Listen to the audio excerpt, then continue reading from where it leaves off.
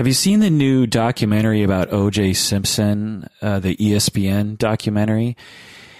It's if you haven't seen it, it's amazing. It's not only about OJ Simpson, but it's also about American culture and how, what it was like in the 60s and 70s and 80s regarding black-white relations and politics, and it just involves so many different things, the law. And it comes on the heels of a pretty good miniseries on FX about the O.J. Simpson trial. I forget what it was called, American Crime Story or something. I thought it was a little cheesy at times, but I thought it was also quite gripping. You have to take it with a grain of salt, this recreation, the miniseries on FX, because, of course, the writers are interpreting things and taking things out and that kind of stuff. But from what I understand, it seemed like a fairly accurate picture of what might have happened during the trial.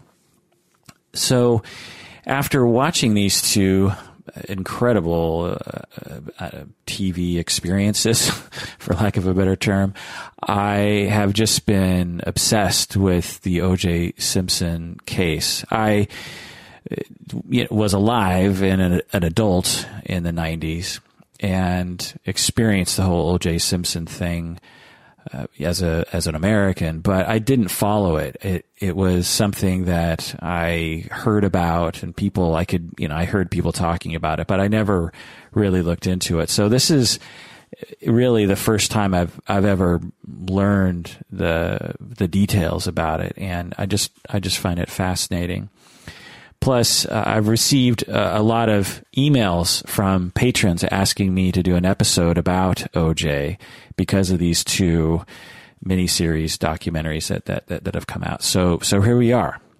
And this is what I'm going to talk about today. I'm going to dive deep into the topic. I'm going to talk about some of the history, and I'm going to talk about possible psychological factors behind the behaviors exhibited by OJ Simpson. This is the Psychology in Seattle podcast. I'm your host, Dr. Kirk Honda. I am chair of the Couple and Family Therapy Program at Antioch University, Seattle, and I'm also a licensed marriage and family therapist. Before I go any further, I have to say that all of my facts are from the internet, and I'm sure I'm going to get some of the facts wrong. And if you feel like emailing me a correction, feel free to do so.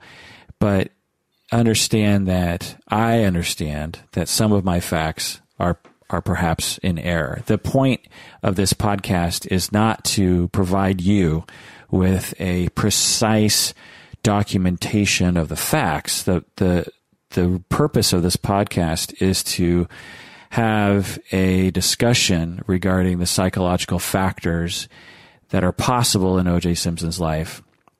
And if I get one or two details wrong, it probably isn't going to throw off that discussion very much.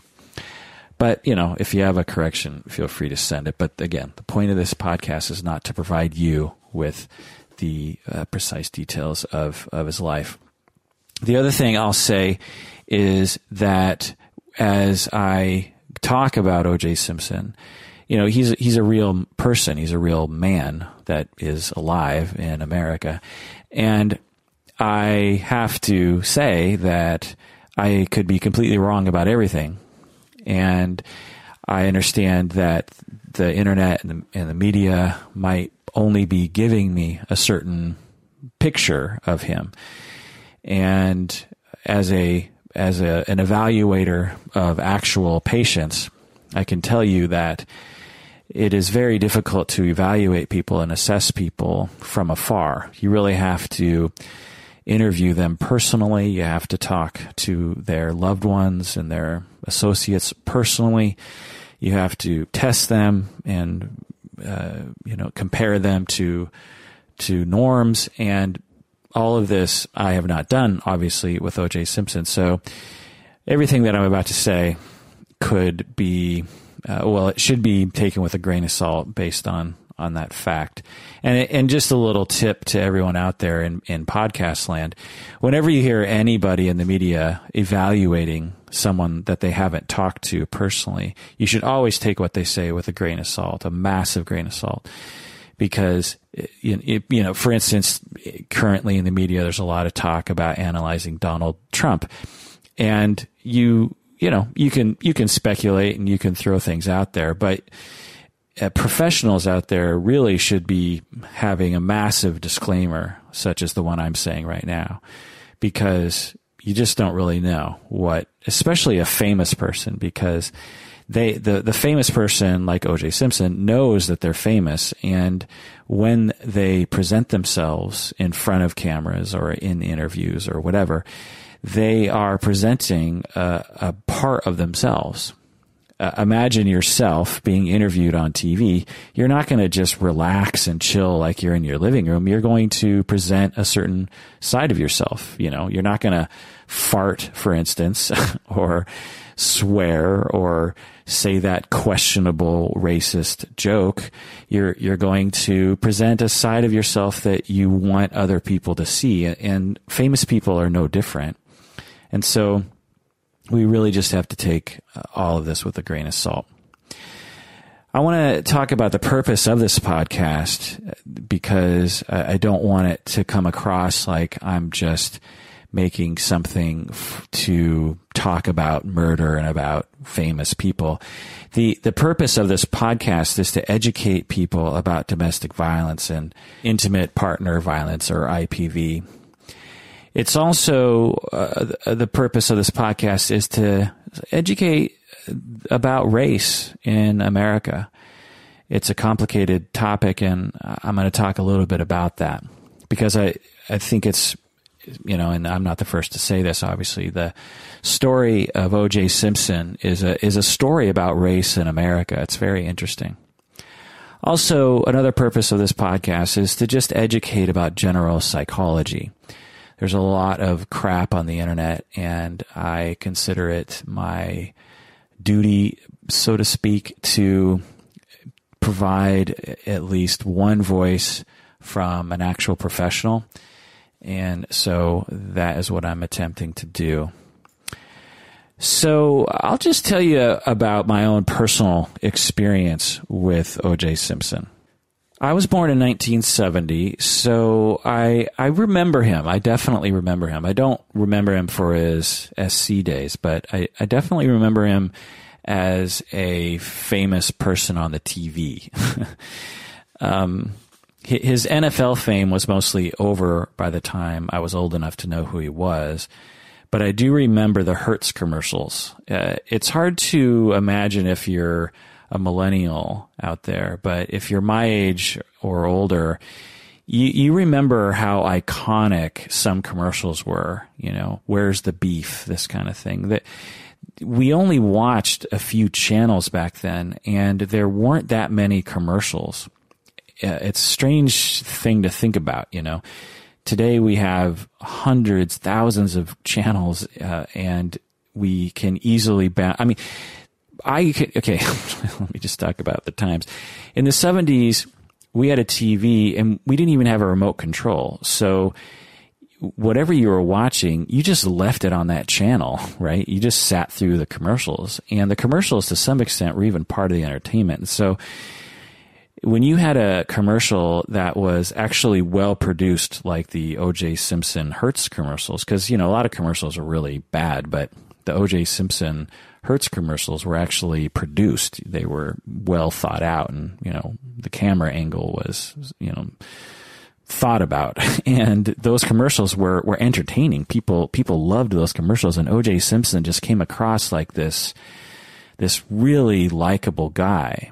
He, was jumping over things, and he's in the airport, and, he just seemed like an important person, and everyone loved him. Run, OJ, run, or go, Juice, go, and all this stuff. So if you are of my generation or older, you remember OJ Simpson. You remember how important he was in America at the time. And that's something you really get from the documentary. If you're younger than me, you might think, oh, why was the country obsessed with OJ? He was like Michael Jackson, or he was like Michael Jordan. Or he's probably bigger than Michael Jordan. I mean, Michael Jordan was huge, and of course he was in commercials and movies and this sort of thing. But I don't know. O.J. Simpson just had a whole thing around him, and he was so charismatic on the TV. Michael Jordan, a great athlete, but not the most charismatic guy on television. O.J. just had this way about him on TV that, especially during those early days, that just really was appealing. I also remember him from The Naked Gun, which a lot of people will remember him from. But again, in the documentary, you get a bigger picture of his fame in college, in the USC, the Heisman Trophy, playing for Buffalo, and all this sort of stuff. But anyway, I remember he had a really clean image. He was seen as a really nice dude, he was very clean cut. And this is a time in the 70s when there were a lot of groups of African Americans, black people in America, who were really trying to reject the clean cut Uncle Tom aspects of being a black person. And so OJ in America was someone that all the white people could attach themselves to, and he was very appealing in that way. Then fast forward to the 90s, in June of 1994, I remember coming home from work or something, and I walk in my house, and it was just right after college, so I was still living with a bunch of dudes in a crappy house that was disgusting, with hand-me-down furniture, and no one cleaned the kitchen or the bathrooms, and it was disgusting, and I actually just get creeped out thinking back on it. I was fine with it at the time, but anyway, it was June of 1994. I remember coming home from work or something. I walk in the door, and my roommates were watching this car chase on our little 13-inch color TV. I was 23 at the time. I didn't really care about the news that much back then, so I didn't really care about this car chase. But I remember some of my friends really caring about it, and they watched the car chase the entire, as it unfolded, and I would occasionally go up to the living room and go, is it still on TV? Like, why are you guys watching this? And then I remember the trial, and again, my friends would watch this trial and they would talk about it, but I just didn't really care. And I didn't watch a lot of TV back then, and I don't know. I just don't really remember paying that much attention to it. But I do remember Judge Ito, and I remember thinking, yay, a Japanese-American judge. That's pretty cool. A Japanese-American brother rises to fame. But then I also remember people hacking on him a lot and thinking, oh, come on, Ito, like, pull it together. Represent. I also remember the polls, and I remember really being shocked about the polls. I remember 2/3 of white Americans think that he's guilty, and 2/3 of black Americans believe that he's innocent. And that was very shocking to me. I remember being quite shocked by that the same evidence presented to two different groups of people could be interpreted so differently. And I didn't know what to make of that. Again, I didn't follow the trial or anything, and so I didn't have an opinion about whether or not he was guilty or innocent. So, and actually, upon watching the documentary or reading somewhere or something, that difference, that 2/3, was actually at the beginning of the trial. So at the beginning of the trial, before the trial even began, before the evidence was brought forward, 2/3 of white Americans believed he was guilty, and 2/3 of black Americans thought he was innocent. And after the trial, after all the evidence comes out and all the pundits talking about it and all the rhetoric, the difference between white and black Americans actually became more severe. So after the trial, 3/4 of white people believed he was guilty, and 3/4 of black people thought he was innocent, which is really interesting when you think about it, right?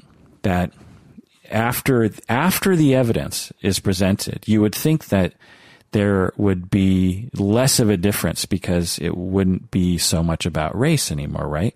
But it became even more bifurcated based on race.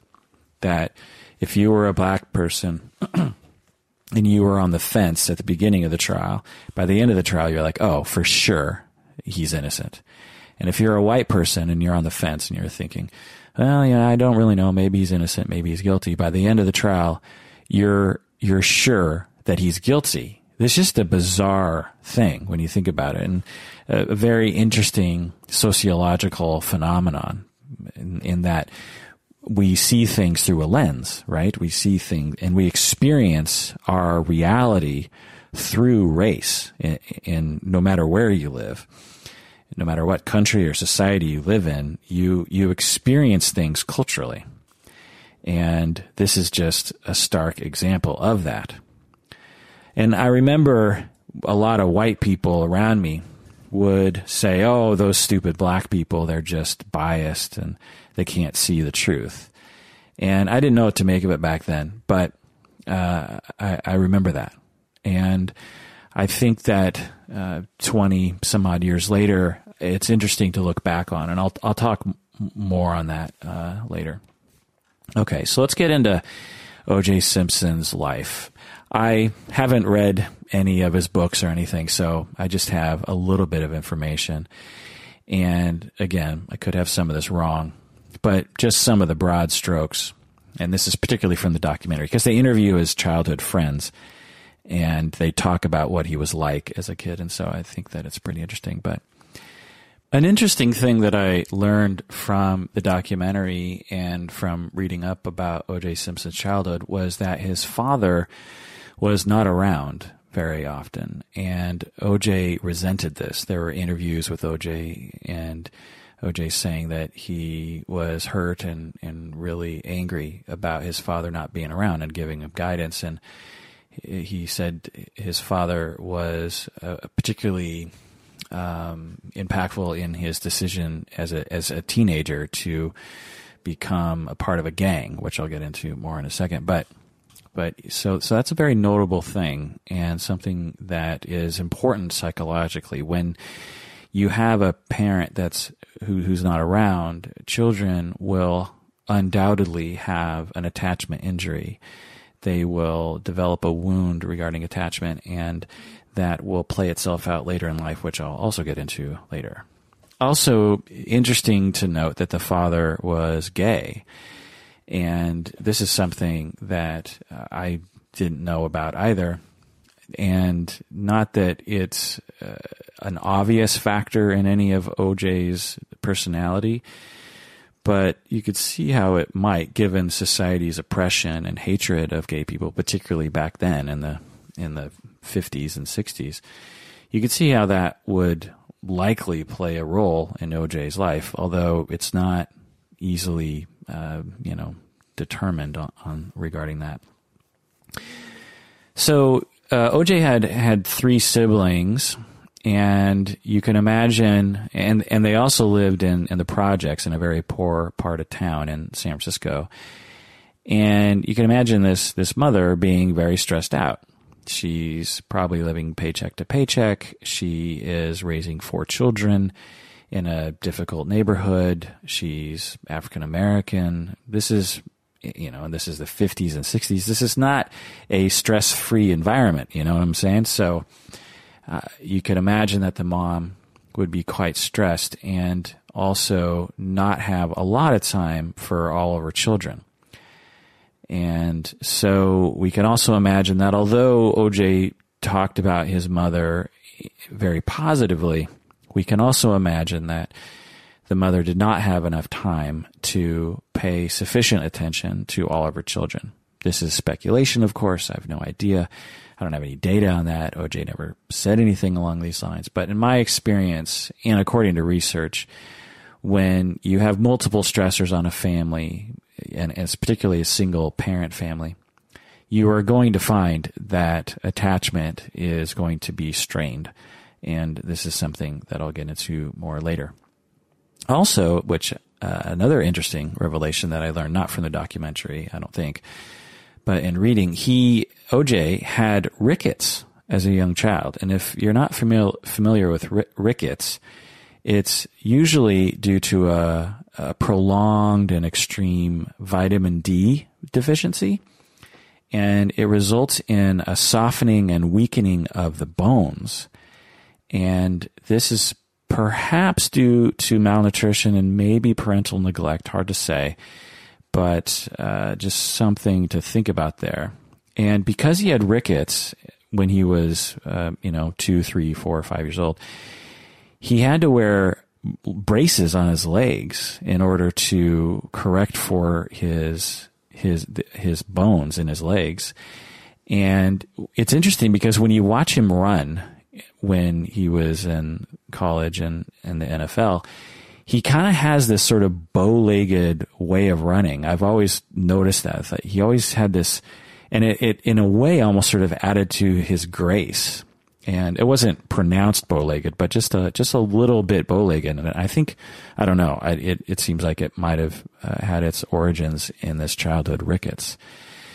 And you can imagine being a child living in the 50s and 60s. This is before the internet, before video games, before even really TV was that robust.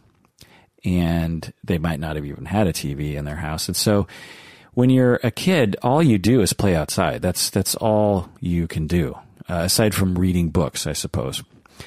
And you can imagine being 4 years old, 5 years old, and everyone's outside playing, and you have to wear this iron brace to correct for your bones. You can imagine that this would be a really affecting experience for a young child of any generation, really. But you can imagine that it would. And it's just interesting that OJ later became the most, graceful, most powerful, fastest runner around. And just something to think about, right? This success story, and perhaps what contributed to his personality, what might have given him a complex regarding his legs, or a complex regarding mobility, or a complex regarding being accepted as good enough to play with the other kids. You can imagine that would be part of his personality, given that he went through that at a very, very early age. His parents separated when he was 5. Again, he had 3 siblings. At the age of 13, or somewhere in his teen years, he reportedly joined a street gang called the Persian Warriors. The Persian Warriors. Interesting name, given that they weren't actually Persian, I'm guessing. But during his stint in a gang, he convicted some sort of minor crime and was in jail for a bit. So again, kind of a notable thing. Now, African American kids in the projects were, disaffected and depressed, and sometimes the only way to establish some sort of security in your neighborhood was to commit some crimes, like, establishing your power in contrast to another local gang, or groups of white kids might have threatened them or something. But so it's not uncommon for a young black kid to go to jail. But again, it is interesting that you have this early experience of prison and this early experience with crime. So just another notable thing in OJ's development. So from the documentary, the interviews with his childhood friends, they provide a lot of stories about what OJ was like as a kid. And some notable early personality traits are worth considering. For instance, He appeared to be glib, is what they call it in the psychological terminology. He seemed to be able to get people to like him in perhaps a fake and manipulative way. For example, one of his friends talks about a story when they got in trouble at school, and he easily, through his manipulative behavior and through his ability to charm people, he got out of trouble very easily with his friends and with authority. From an early age, it was clear that he was able to charm people and to get his way. Now, it's not extreme.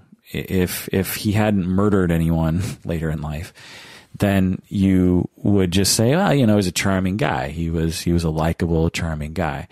So it wasn't extreme, but it is notable that early in life, he was able to use his charm to get out of trouble. Another personality trait that seemed to be present is what we call psychopathic deviance. Not full-blown psychopathy, but just he's on the above average on the spectrum of the ability to break rules or the lack of respect for authority. He wasn't extreme, but it was there. He just didn't really care that much about the rules. Again, not extreme. There are definitely higher, people. There are people, on the spectrum higher than OJ exhibited, but just something to think about, that he wasn't a rule follower. Let's just put it that way. Another notable personality trait that his friends talked about in the documentary was he seemed a little narcissistic. He, early in his life, said that he was going to be the greatest football player of all time. And this is, perhaps a little narcissistic. But, a lot of kids say this. A lot of kids in high school say this. So it's not that unusual to hear, but it is notable to our later discussion regarding his personality. Okay, so let's skip forward to when he's an adult. Aside from his success in football and media and this sort of stuff, let's look at some of his just personal life. He reportedly cheated on both of his wives. So, in case you don't know, he was married early, I think in college, and to an African American woman, and I think a childhood friend of his, if I'm not mistaken. And he cheated on her a lot, apparently. And he even, to some extent, would flaunt his mistresses in front of both of his wives, because he later divorced and married Nicole. So, regarding Nicole, in 1977, he met Nicole Brown, and at the time, he was 30 years old, and she was only 18 years old. She was working as a waitress in a nightclub. It kind of sounds like that 80s song. I was working as a waitress in a nightclub, and you are OJ Simpson. Anyway, so OJ Simpson was 12 years older than Nicole. And again, notable for our later revelations and discussions of his personality. He's 30 years old. He's famous as heck. He's rich. And he meets this 18-year-old waitress. And he says to his friend, as soon as he sees Nicole, and imagine he's at this club and he sees this beautiful waitress, very young waitress in the club, and OJ turns to his friend and says, I'm going to marry that girl. In one respect, that's a very romantic thing, right? I'm sure at their wedding, that story might have been told, and it was, he was love at first sight. But in another way, this is also potentially a very sexist and narcissistic statement, right? You are looking at a woman from across the room and you just assume that you're going to be able to marry her. Now, was it a romantic gesture? Like, oh, man, I just got to meet that woman and find out what's going on. And because she's just so beautiful. That's one thing, right? But then another thing is, I'm OJ Simpson. I'm the juice, and I'm going to get that girl. And there's just, that's just the way that it is because I'm OJ Simpson, and this woman is so beautiful that wouldn't she be a great trophy on my side? So hard to know where OJ's coming from in that moment. But again, given the later story elements here, it seems to potentially be in the realm of the more evil side of things, but we'll see. So it should be noted that OJ met Nicole and started dating her when he was still married to his first wife, Marguerite. It's also talked about in the documentary, and this is all just people talking, so hard to know about the veracity, but Nicole's friend said that when Nicole came back after her first date with OJ, she had her pants were torn, and her friend asked her, "What happened with OJ Simpson? Why are your pants torn?" And Nicole said that OJ had been sexually forceful with her in some way, and her friend said, "I don't think you should be dating him." And Nicole said, "Oh, no, I really like him. I'm gonna give this a try anyway." Again, it's unknown as to the truthfulness of this, but it would be consistent with the overall story, and just a tragic, element to the story, right? That on their very first date, he was so abusive with her that he ripped her jeans, her pants.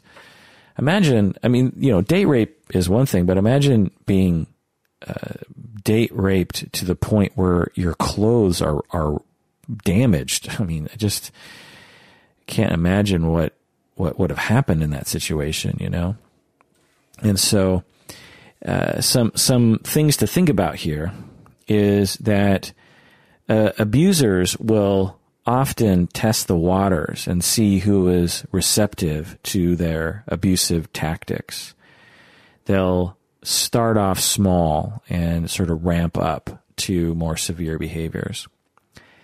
And in this way, apparently, Nicole passed the test on their first date in that she, quote unquote, allowed it to happen and didn't reject him for the second date. So just something to think about there. But again, she's 18. She is dating a very famous person.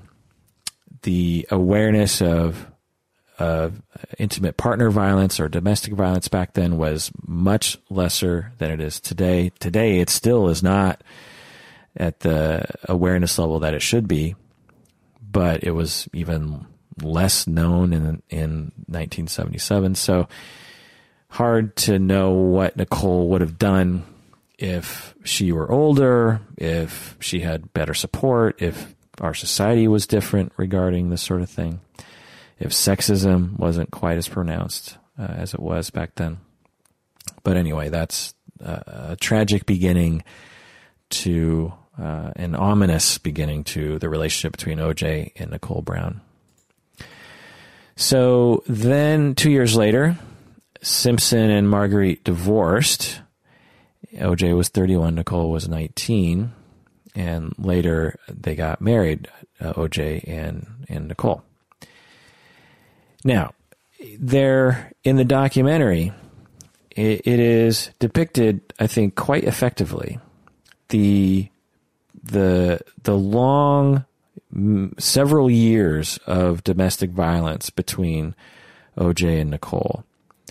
They have 911 phone call recordings. They have police reports. They have pictures of her of her beaten face. They have, I think, her journal articles. They have, or her journal entries. They have, or letters to her friends or something. They have just all these accounts, and it's just classic domestic violence. It's just classic, and it's terrible, and it's severe. And where, considering where it ends up, you think, my God, why didn't someone do something about this?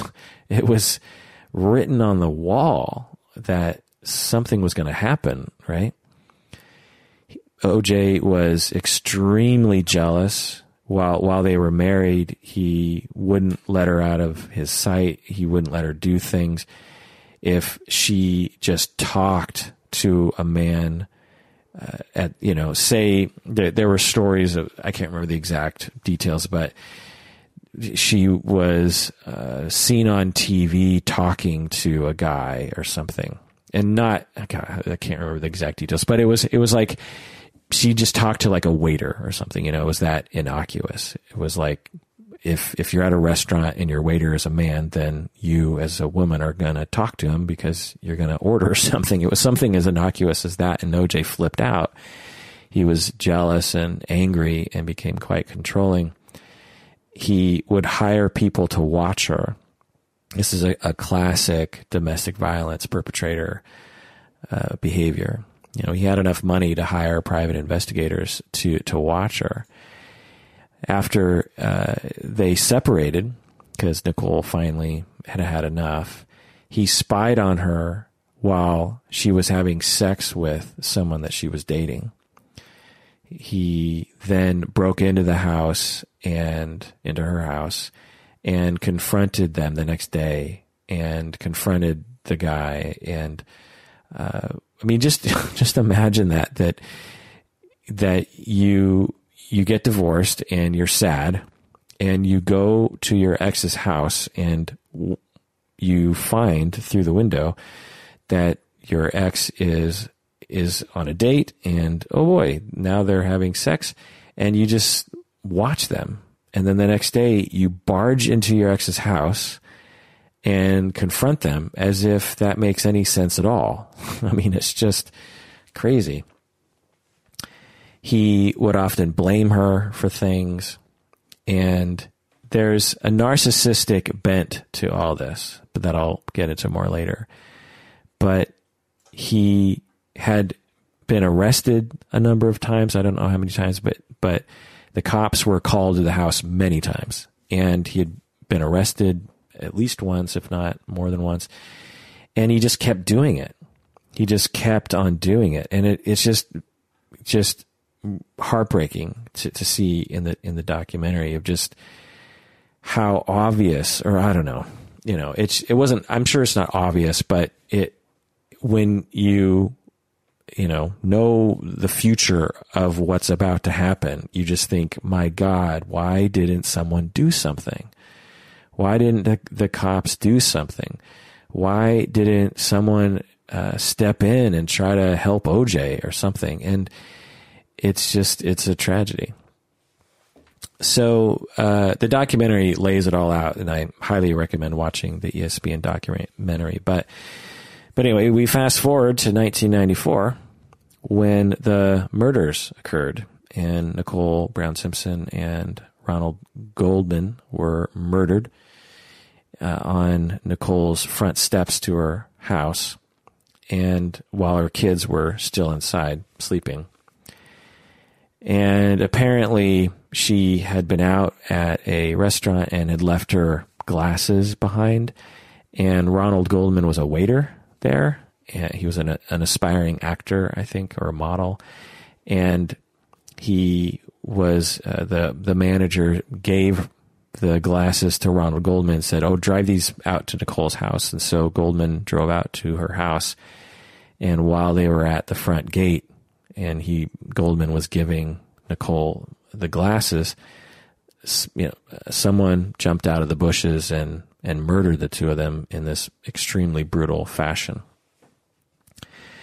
Now, there there's a lot of speculation as to exactly how the murders occurred. And if you can stand it, I recommend looking up some of this information, because it's actually, I think, important to know, given if you believe OJ Simpson did it, and just cutting to the chase, I believe that he did it.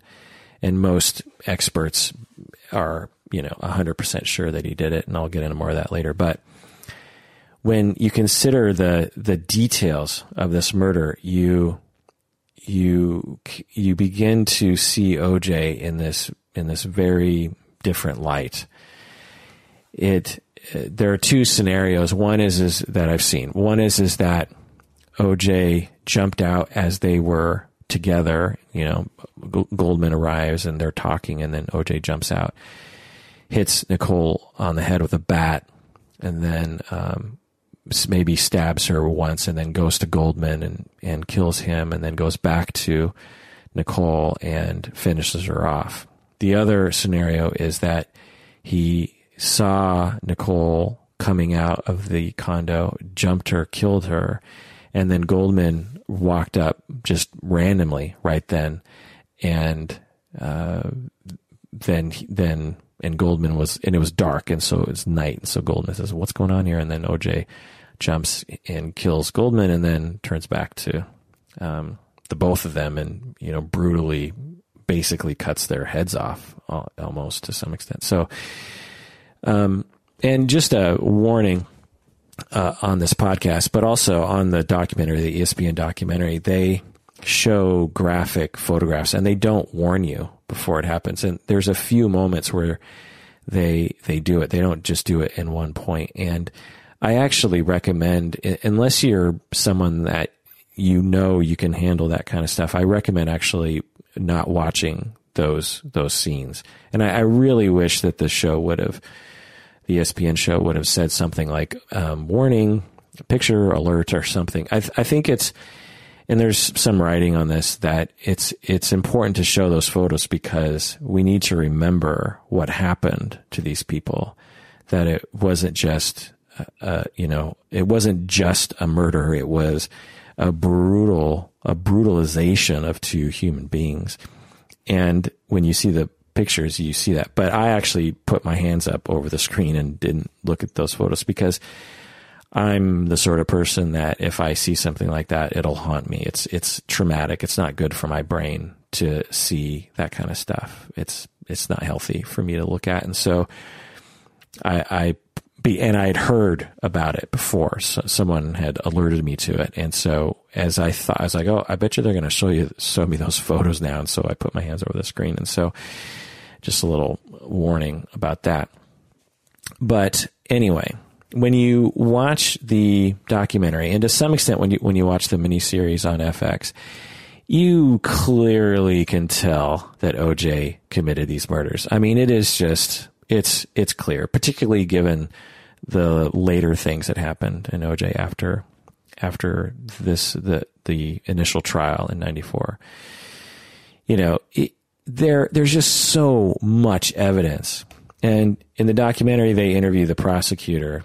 I can't remember her name, but she's a famous person. But they interview her, and she's saying that she had never seen a murder case with that much evidence. And I believe it, because the way that OJ allegedly killed these people, it was so brutal and so ill-planned and so impulsive, maybe, that there was no way that there were too many things that were happening that he didn't plan for and didn't account for afterwards, that he just led a literal trail of blood.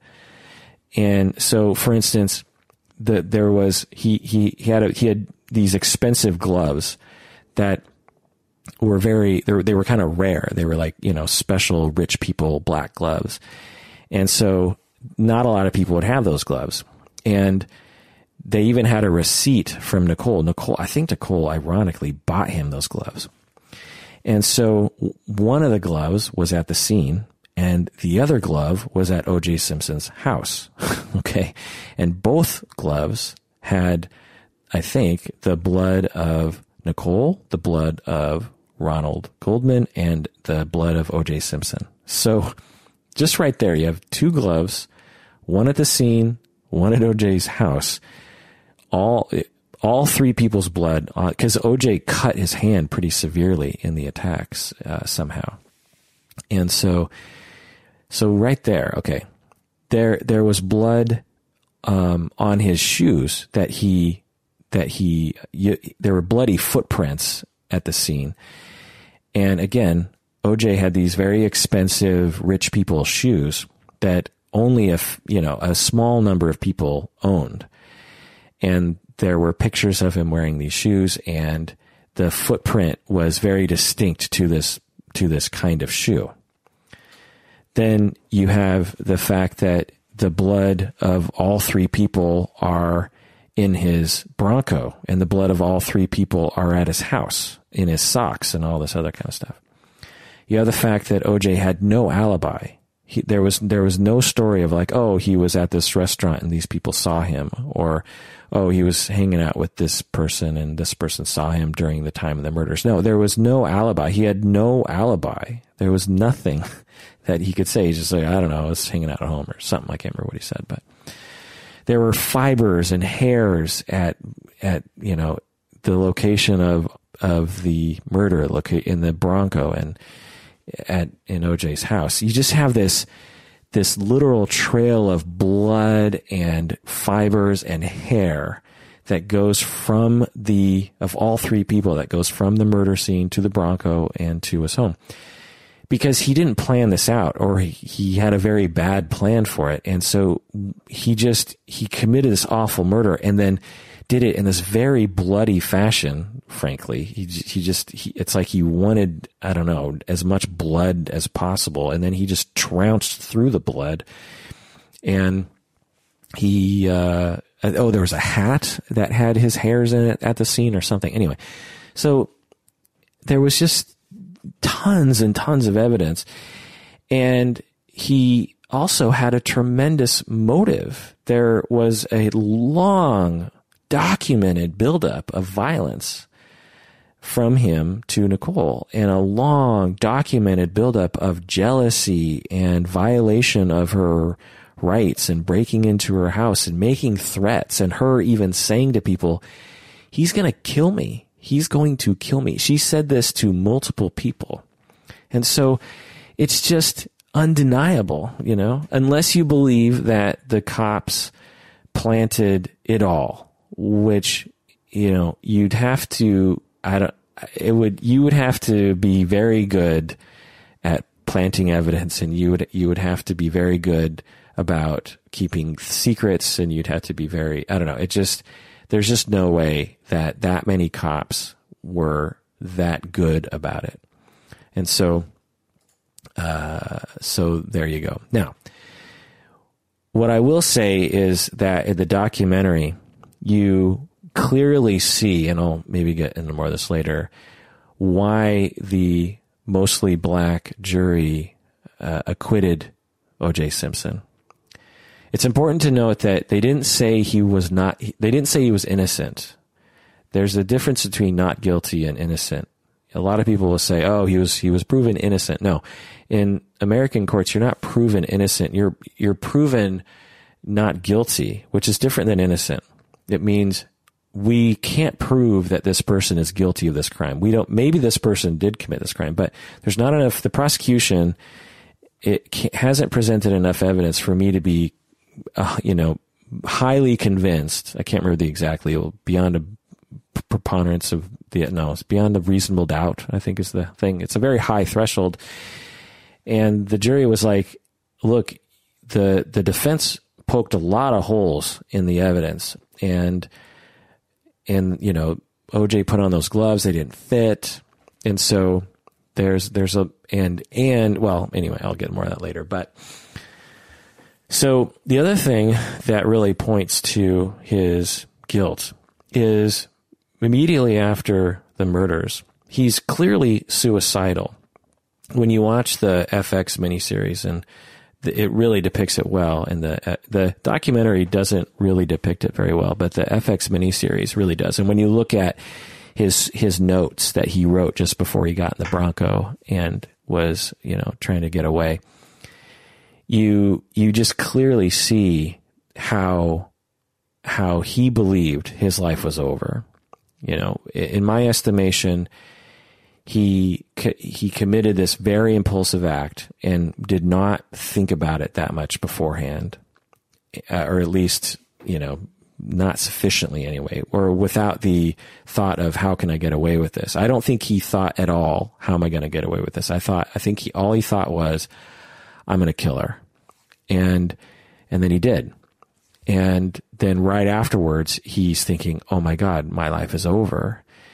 There's all this blood everywhere. I'm caught red-handed, literally, and I'm not going to get out of this. And so he writes this note, and it's pretty clear it's a suicide note. He's saying, please remember the good OJ.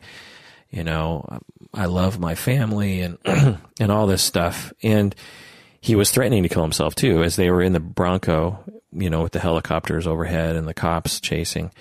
He's telling everyone, look, I'm going to kill myself. He had a gun to his head. His friend who was driving the Bronco is saying, they had a phone and they're talking to the cops, and his friend is saying, do not come close to this car because OJ is going to kill himself. And this is terrifying. And I don't want him to die. And the police chief gets on the phone and is talking. I don't know if it's the chief, but some police person gets on the phone and is talking to OJ and is talking him down, just saying, don't kill yourself. Don't do it. If he didn't kill Nicole and Ronald Goldman, why would he be that suicidal? Right? He, would, let's just say he didn't commit the murders. Well, and this is very early. This is before the evidence comes out. This is just, very early on. Maybe just a few days after the deaths. I'm not quite sure about that. But anyway, just imagine that you have a contentious divorce and your ex is brutally murdered. Well, you would be grieving and you'd be very sad and traumatized, but you wouldn't just suddenly become suicidal and just say, that's it, my life is over. I guess I could see it happening to some extent for some people, but anyway, it's when you look at the picture, you just can clearly tell that OJ thought he was going to become convicted of this, and he was overwhelmed with that reality, and he thought there's no way out of this, and so I'm just going to kill myself. But my estimation is that he chickened out, as most people would. It's hard to kill yourself. I wouldn't know, but I have a lot of, suicidal clients, and I've talked with a lot of people who have contemplated suicide for years, and it's a scary thing. I mean, imagine trying to kill yourself. It's scary. Even if you're 100% on board with the premise that you don't want to live anymore, it's a very hard decision to make because it's scary. We all have a mechanism in our brain that says, survival. And so it's hard to overcome that and kill yourself. And so I think that he chickened out. And I think that he was actually considering killing himself right up until the last moment when he handed himself over to the police. I think that he was thinking about doing it seriously right up until that last moment. I think he said in the note or on the phone, he said that he deserves to be hurt. He deserves to be hurt. He said, I deserve to be hurt. So just think about that. Why would you say that if you were innocent? And again, I'm not saying anything new. You talk to any of the experts and people who were close and people who don't have a reason to hate OJ. And they all say, when you look at the big picture, it's clear that he killed Nicole and Ronald Goldman. Okay. So as we all know, he became acquitted of that during the trial. And the miniseries is fascinating in this way because it's mostly about the trial, if not the entire thing is about the trial. And it's just a fascinating story, the trial. It's very complicated, and there's so many things that went on during that trial. The jury selection, where they had the trial itself, because they had it downtown, which is more black people as opposed to somewhere else. It was on the heels of the Rodney King situation, where you had 4 or 5 cops who were acquitted of any kind of crime, even though it was clear that they were committing a crime when they beat Rodney King. There was another case that they talk about in the documentary in which this teenage black girl was in this convenience store, and she got into a verbal argument with a Korean shop owner, and they're just verbally arguing, and because they have it on security camera footage, and I think she's 17. This black girl, she's arguing, and they're upset, and then the black girl turns around to walk out of the store, and the woman working at the counter just shoots her in the back of the head, and this is all on camera, and kills her. And there's a trial, and I believe the woman was acquitted of any kind of wrongdoing. That it was like, well, it was self-defense or something. And this is obviously an outrage to the black community in LA. And so all these things are happening right before the OJ Simpson trial. And again, the way that it was defended, the way that Johnny Cochran defended OJ, it all becomes very clear as to why the jury acquitted OJ of the crimes. Right after the trial, right after the jury acquitted OJ, and even today, you'll hear people talk about the jury as a bunch of idiots, as a bunch of biased idiots who acquitted OJ. And if you look at the situation very simply, very briefly, and without an understanding of race in America, then that is a very easy conclusion to come to. Because again, you just had this mountain of evidence and this defense team who were desperately just trying to do whatever they could to eliminate the evidence, and did it in this very dubious way. It's just like, how could you? And they only debated the issue for like a morning. Usually they say this in the documentary, I think, that for every week of the trial, there's a day of deliberation or something like that. So they expect, and the trial was something like a year long or something. So they expected deliberation to be at least for a couple weeks, if not for several weeks, where the jury sits around and talks about it and goes over the evidence and blah blah blah. But what ended up and it's important to note that jury members are not supposed to talk with each other during the trial. So the very first time, I mean, they can talk, but they can't talk about the trial. So the very first time that they're able to talk amongst themselves, these 12 people, the very first time that they're able to talk amongst themselves about the trial, they only talked about it for, I think, just a few hours. This is a trial that lasted, again, something like a year long. Tons and tons of evidence and tons of testimony and blah, blah, blah. And it only took them a few hours, and they were just like, yep, he's innocent. I don't have anything to talk about. There's nothing to discuss. It's so obvious that he's not guilty.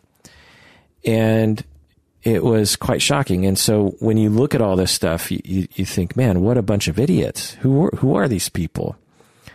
But in the documentary particularly, you see that there was a history building up to that moment. There was a cultural context in which that trial existed. Many black people in LA had seen cops frame their family members.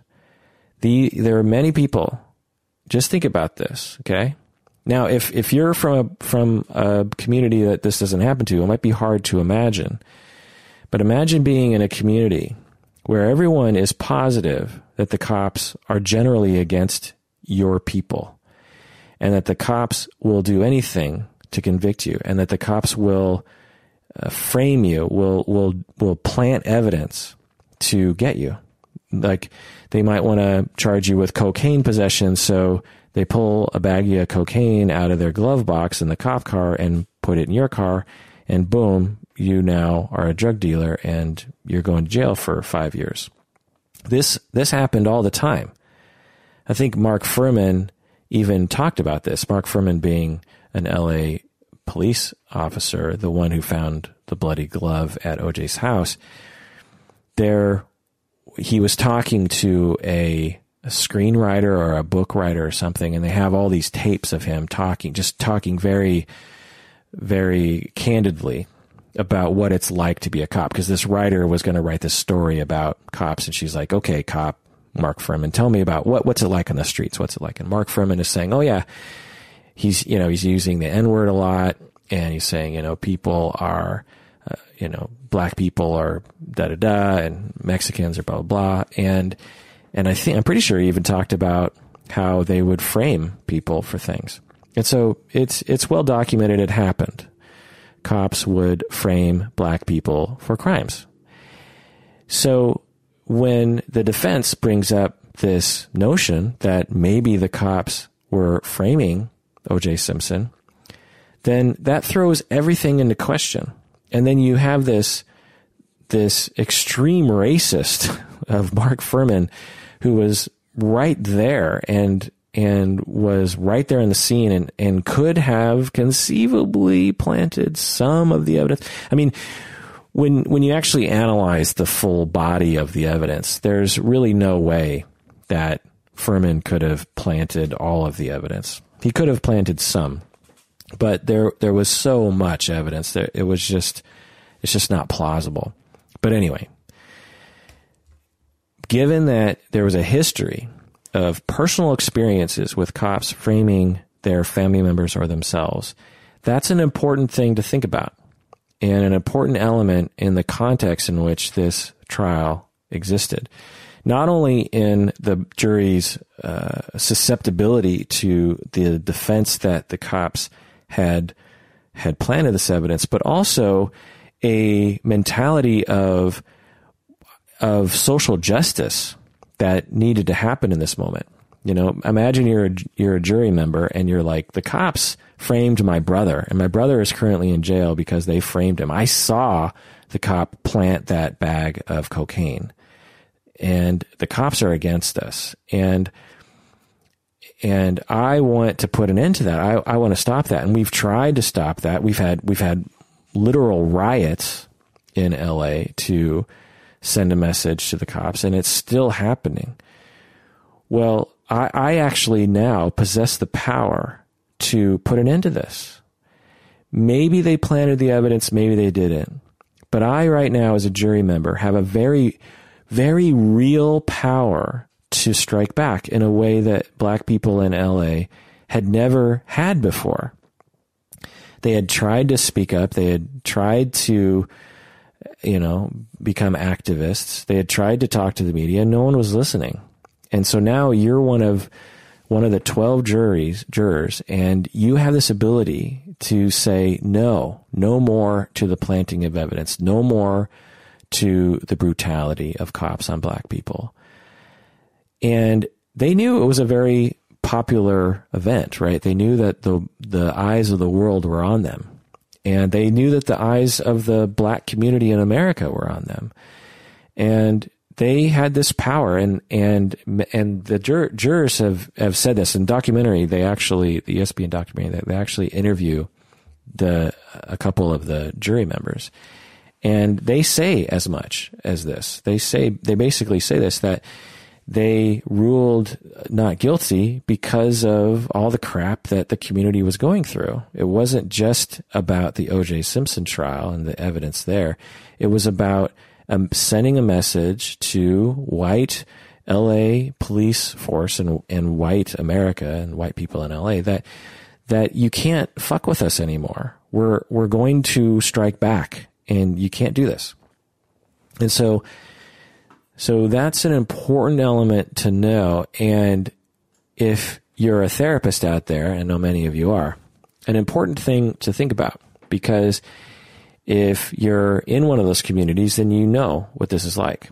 If you're not in one of these communities, then watch the documentary, because you realize a little bit of what it's like to be in that sort of situation.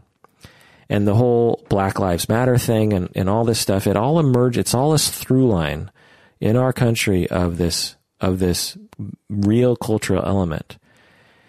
When oppressed people are treated like crap and they're not able to get justice, then they are left to resort to things that provide at least a smidgen of justice, such as, as the defense is bringing up all these possibilities of planting evidence, you think, well, I could see that. Yeah, I could see that. I could see that.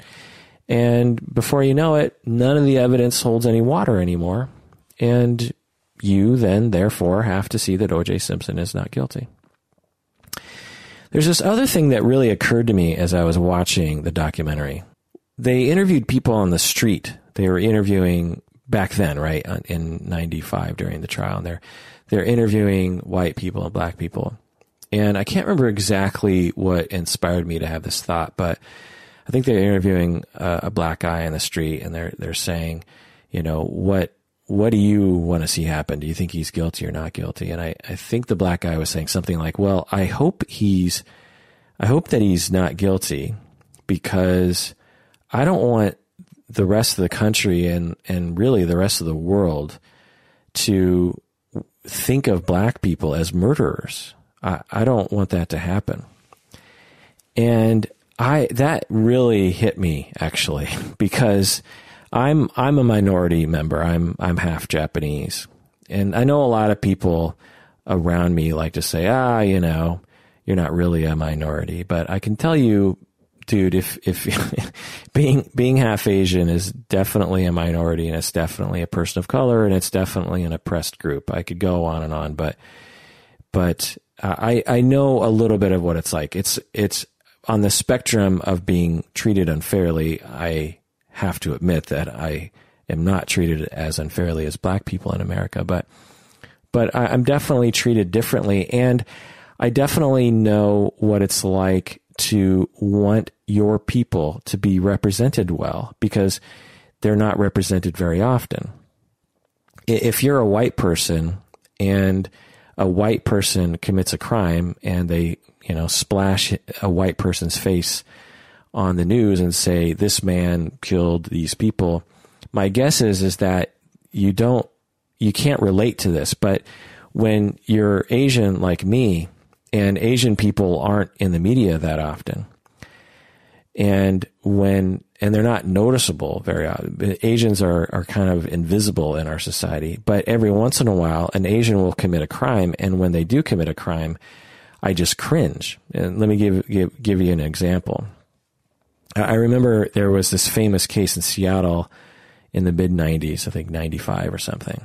There was this warehouse fire in Seattle, and the fire department rushed to the fire and to put the fire out. And when they were inside the building, the floor gave way and 4 of the firefighters died.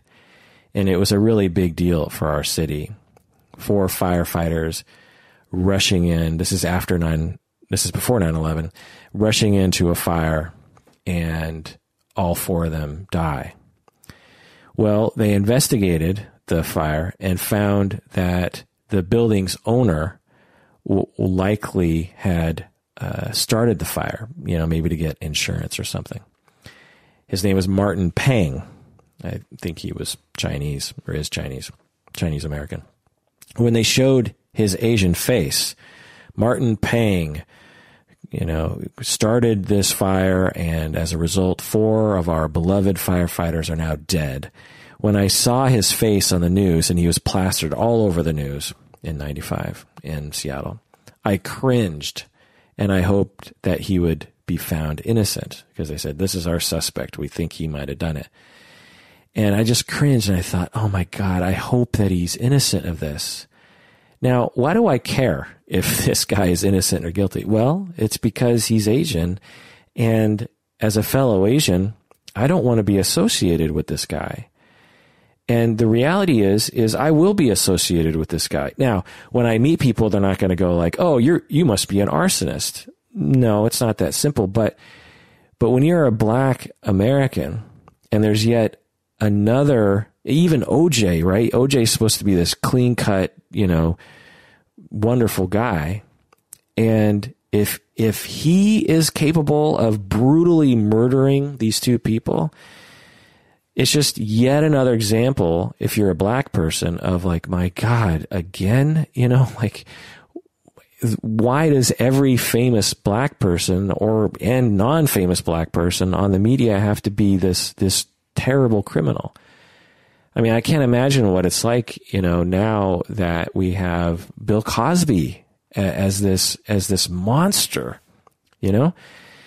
It's just, I'm sure, very cringeworthy for black people in America. Just like, my God, even our nice, famous black people are monsters. It's terrible. And so when Martin Pang's face was on TV, I was just like, please God, make him innocent. But he was found guilty.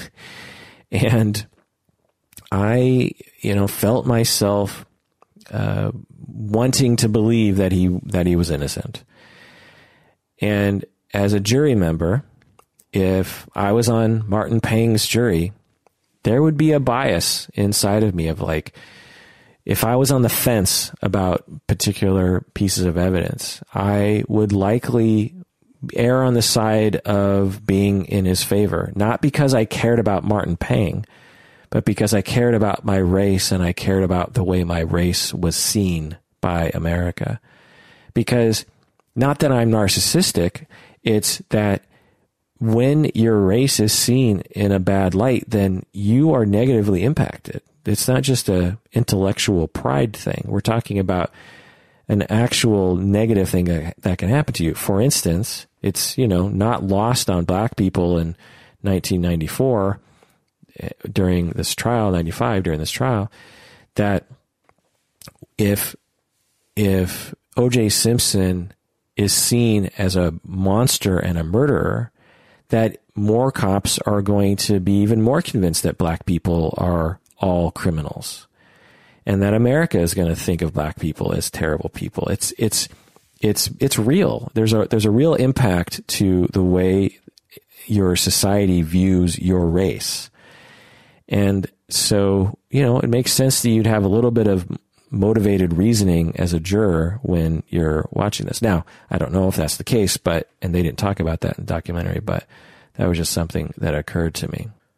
So in conclusion, I'll just say that if it's difficult for you to understand why those 12 people chose to acquit OJ Simpson, then you have to realize that you just don't understand the cultural context.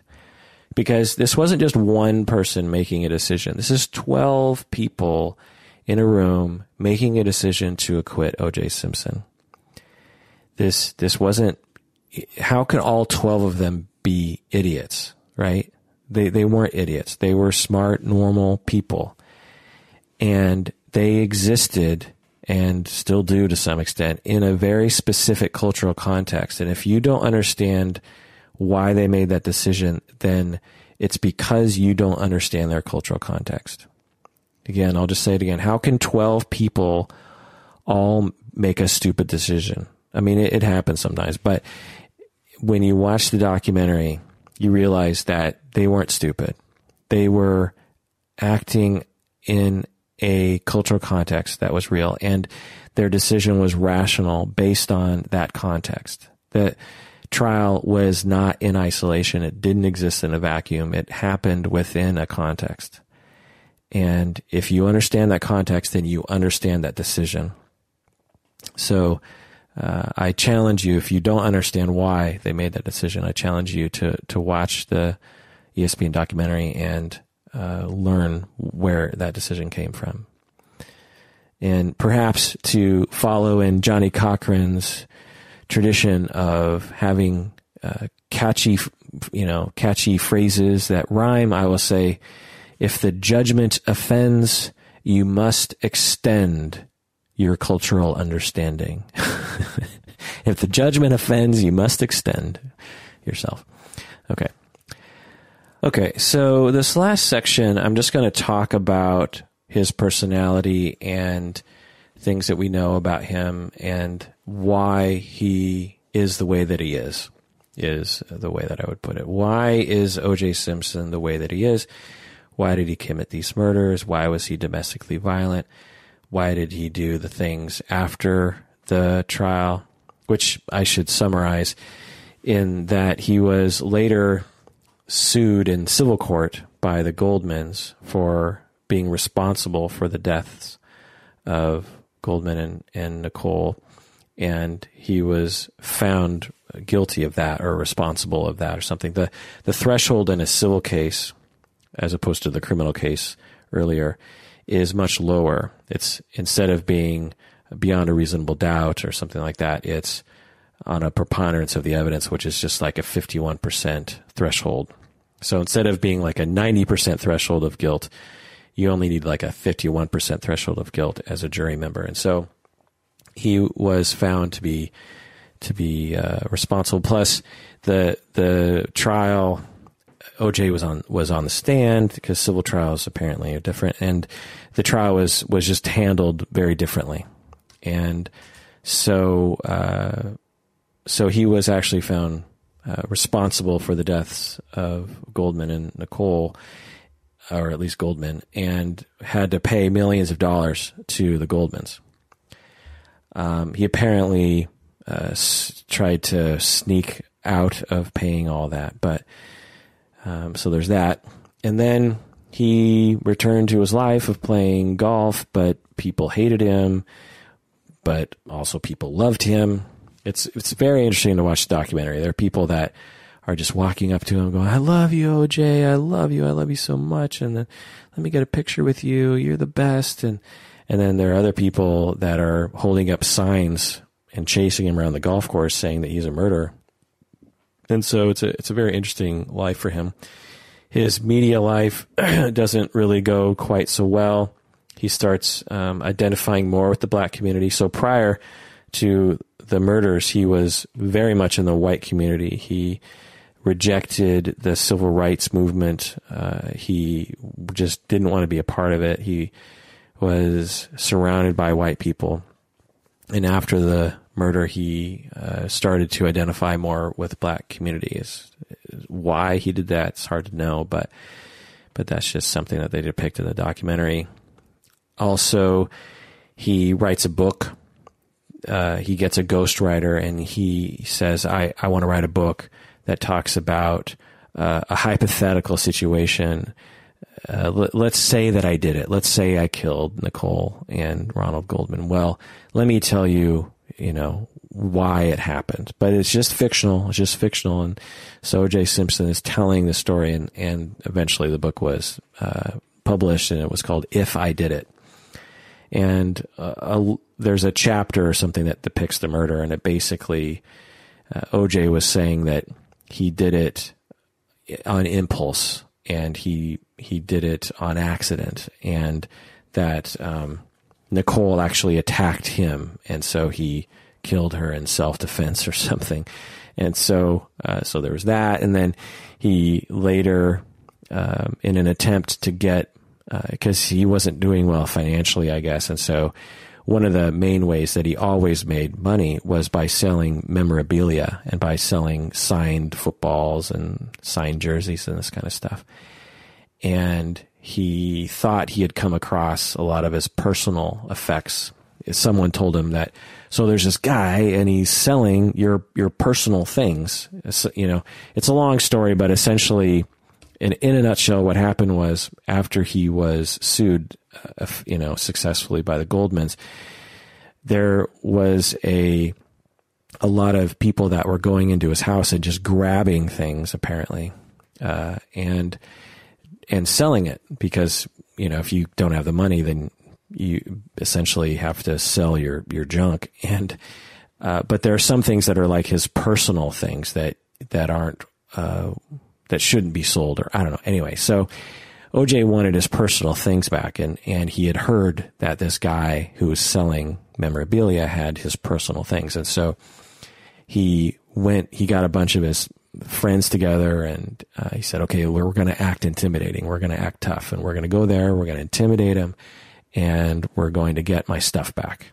because it's my stuff and I deserve it. And so they go into this hotel room, they meet him, and they act like they're going to buy the memorabilia. This guy's like, yeah, I got this client who really wants to buy stuff. He doesn't tell him it's OJ. And then during the meeting, they rush in, and there's a gun. His friend has a gun, and so they're saying, okay, you can't leave the room, and you're going to give us all this stuff. And the guy's like, oh my God, it's OJ. He's in this guy that I worship, and this guy that I've been selling memorabilia for. He's in my hotel room. This is amazing. And the OJ and his friends, they take all the stuff and they walk out of the hotel. But OJ's like, wait a second, I thought that he was going to have some of my personal things. This is just memorabilia. It's not even my personal things. So the whole thing was just silly. Well, they get arrested and they go to trial. And normally you would just get like a slap on the wrist or maybe a year in prison or something for it. But the judge convicted OJ of 33 years in prison. And all the experts that I've read and heard said that the judge was clearly convicting OJ on, for the murders of Nicole and Ronald Goldman. So, the judge had this ability, this discretion to either sentence OJ to a year or even just probation and on up to, 33 years or maybe more. And she decided to do the full, 33 years. And again, to a lot of the experts, it's clear that this was a revenge sentencing for the fact that he was acquitted of the murders in 94. So he's currently in jail right now.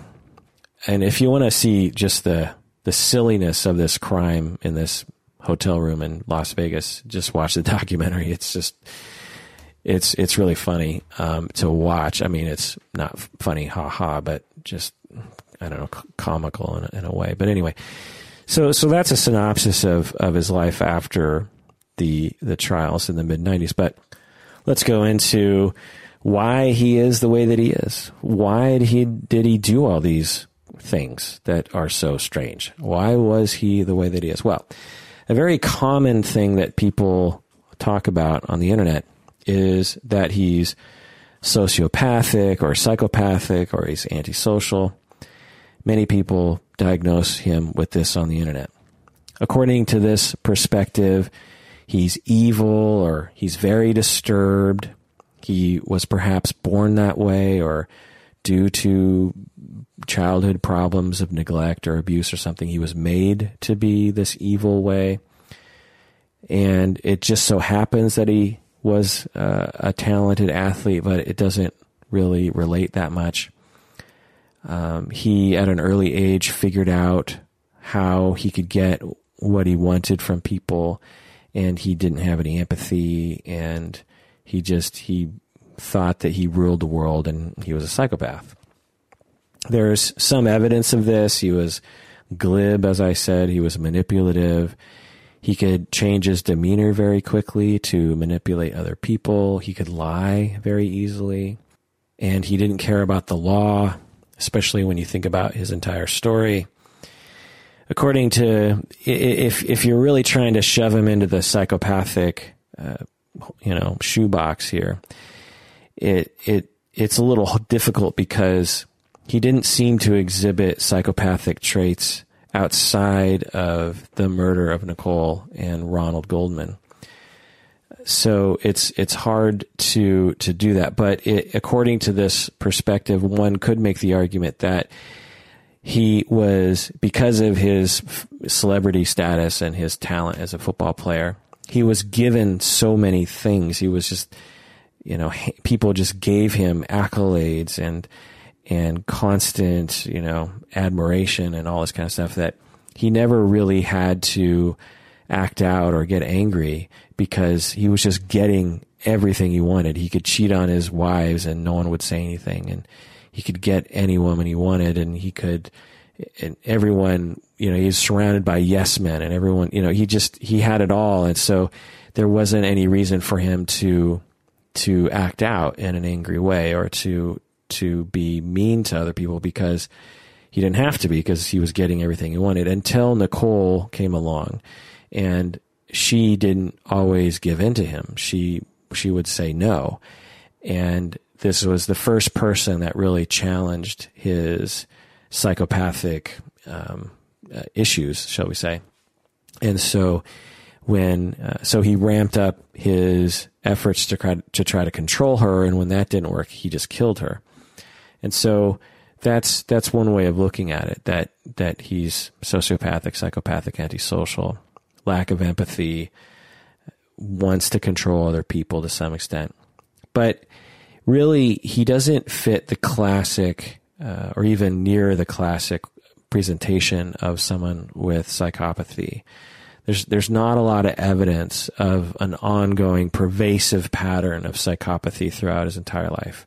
Now, you could easily make an argument for it, and if someone did, I wouldn't really have a leg to stand on to argue against it. But he doesn't, in my view, fit this as well as he does fit other issues that I'll get into more later. So in terms of psychopathy and sociopathy and antisocial personality disorder, I don't think, and again, as I said at the beginning of this episode, everything that I know about him is through the internet, so I don't really know him, but from what I've seen, he doesn't really fit the profile. Okay, so we've talked about psychopathy. Now let's talk about misogyny. This is another possible factor in his personality and why he did the things that he did. One could say that he's a misogynist, that he hates women. This is absolutely possible. He was seemingly only terrible towards women in his early life, in his early adult life. He cheated on women. He treated them like sex objects. He did not treat his wives well. He beat Nicole. He tried to, there was a pervasive pattern of sexism and misogyny towards women. Now, is that a result of him being indoctrinated into a misogynistic culture?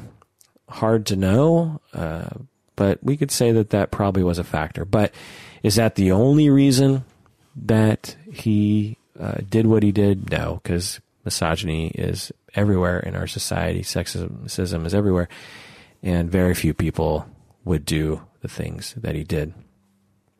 Okay. Another factor here that I have quite a lot of data on after watching the documentary is that I think that he was not that intelligent.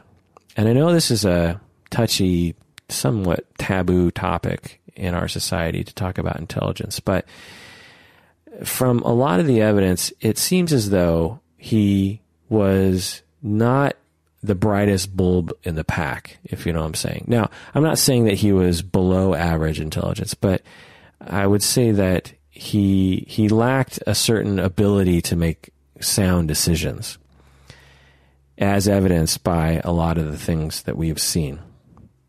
And when you see interviews with him, the way that he talks, he just seems, now again, I haven't evaluated him. Maybe he's a genius. I don't know. But he just seems to lack a certain level of sophistication that could have helped him through life a little bit. And I think it's a factor. And I think if as a therapist and as an assessor, you really just have, if you're one of those people, you really just have to think about intelligence. As I work with my supervisees, a lot of the times when I detect that it's relevant, I will ask the supervisee, I'll say, how intelligent do you think your clients are? How intelligent do you think that this client is? Because if you're below average intelligence, it makes it more difficult to figure out how to navigate the world. And it makes it difficult to interpret things accurately. It makes it difficult to manage social relationships when you're in a tight spot. And so it's something to think about. Now, I'm not saying that OJ was below average. I'm just saying average intelligence. And that if he had 10 or 20 more IQ points, my guess is that things would have played out differently, particularly after the murders, because there's just so many things that he did that just lack a certain level of intelligence. Now, again, this is not the cause of his aberrant behavior. You know, being of average intelligence does not cause you to kill people, obviously, but I think that it was a mediating factor in a lot of the situations that he was in. But anyway, for example, case in point, if you wanted to kill Nicole, if he wanted to kill her, which he clearly did, at least in some ways, why not wait until she's alone? I mean, you don't care about Ronald Goldman. I would guess he didn't even know who Goldman was. It's just a guess. Maybe he did, but his primary beef was with Nicole, right? So why not wait until she's alone? It'd be a lot easier. Also, why not use a gun? Because guns don't leave blood like all over your body, right? I'm sure he could have got his hands on a gun. He obviously did not want to be caught in this crime. He, right afterwards, like I was saying earlier, he's like, oh crap, what did I do? My only way out of this is to commit suicide. Why did he do what he did? I mean, it's just so stupid. There are other ways that you will see people commit murder. You know, when they decide, I'm done with this person, I'm going to kill her. You will see smarter decisions. Now, it sounds funny to say smart because it sounds like I'm endorsing the decisions. I'm not endorsing. I'm just saying more well thought out decisions. Let's just put it that way. He immediately after the murders went on record with police officers and told them several different stories. He didn't even in his mind consolidate some consistent story that he was going to tell people. He was just thinking off the top of his head when he talked to police officers, when he talked to his friends. In the documentary, they talk about it, how he had that cut on his hand, and one of his friends asked him, it's like, oh, where'd you get that cut? And he said one story. And then an hour later, someone else asked him, how'd you get that cut? And he says another story. And then an hour later, someone asks him, how'd you get that cut? And he says yet another story. And that's just not smart behavior. I mean, regardless of your personality problems, to tell police officers and a bunch of other people different stories is not going to help in your, attempts to exonerate yourself from this crime, right? It's just like lying 101, right? Is to be consistent with your lies and try to make them hold up. And so, again, it's just another reason why I'm 100% sure that he killed those people, is because when you hear the accounts of the various stories, I mean, yeah, anyway. And look at the crime itself. He leaves his hat at the crime and one of the bloody gloves, and he wears these very distinctive shoes and leaves all these bloody footprints everywhere. Then he immediately gets in his white Bronco, which doesn't help, right? When you have a red blood stain on a white Bronco. And it seems like he doesn't even attempt to clean that up. Then he drops the other bloody glove in, outside of his house behind, what's his face's bungalow. What was that guy's name? Cato Kalin.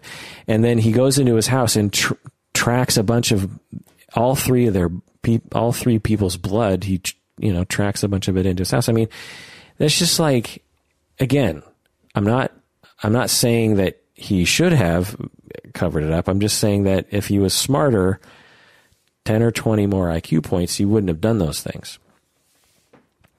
Also, again, just 101 criminal behavior is you talk to your lawyer before you talk to the police. And he didn't do that. He allowed himself to be interrogated by the police. Now, when you watch the documentary, you realize the police completely flubbed that interview, that first interrogation, but that's another story. There's just many different examples of how bad of a liar he was. And this is more reason why I don't think he was a psychopath, because psychopaths early in life learn how to lie well. They learn how to be consistent in their stories, because they lie so often as children that through trial and error, they learn how to lie and manipulate. OJ Simpson was a terrible liar. He was just terrible at it. You can see him lying very easily. It's very easy to detect his lies. And so when you watch the documentary, you just think, my God, he was a bad liar. Another thing you can point to in terms of his lack of intelligence was that he was ruining his career with the domestic violence. He was a celebrity. People loved him.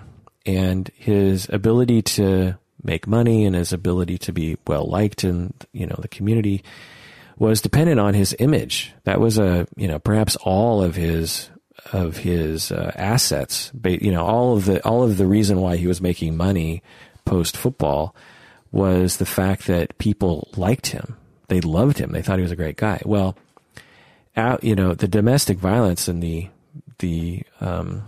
intimate partner violence that he was committing was a serious challenge to his most prized asset, which was his likability. And he was repeatedly doing it.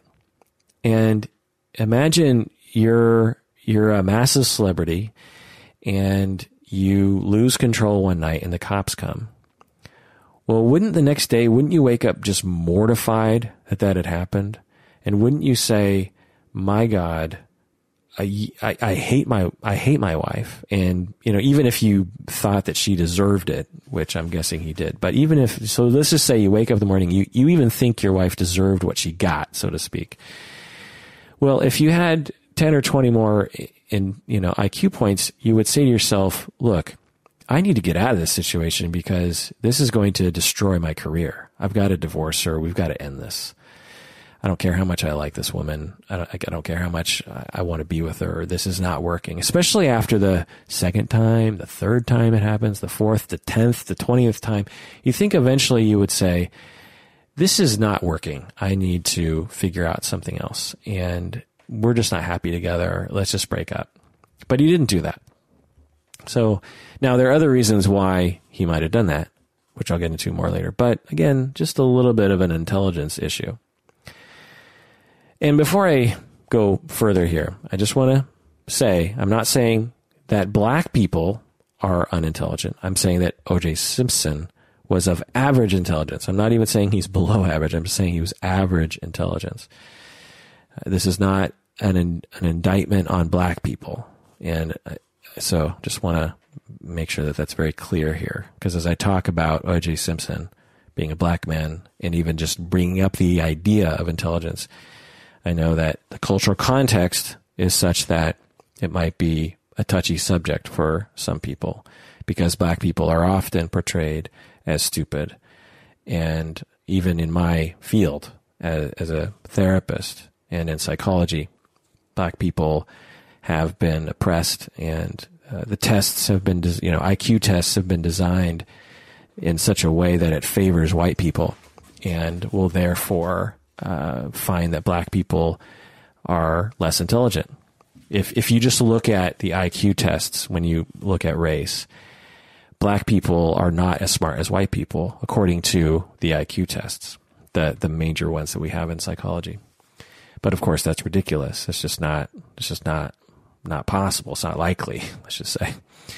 And so why would black people on average score far less on the IQ test. Well, obviously the tests must be favoring of white people. And so our society and my field has a history of this sort of thing. So I understand that there could be a touchy issue around talking about the intelligence of a black person. So I'm not saying, believe me, understand that black people are just as intelligent as white people and have the same distribution curve when it comes to intelligence. But, so just being clear about that.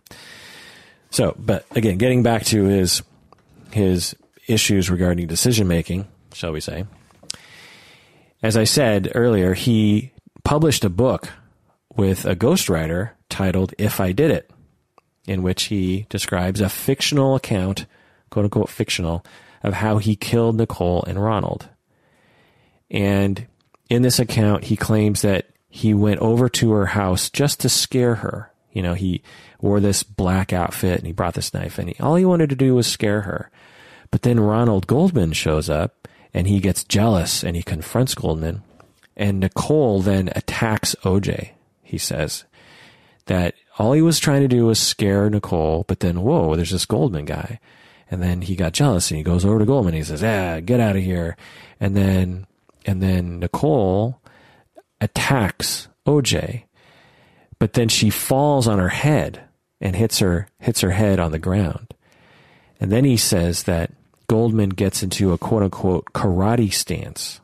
I mean, it sounds like a child's excuse for something. If you know what I mean? Like, when you think about it, it's like, come on, anyway, so OJ is saying, to the ghostwriter, this is what I want you to write. He says, Goldman then got into a quote unquote karate stance. And then that triggered OJ to act.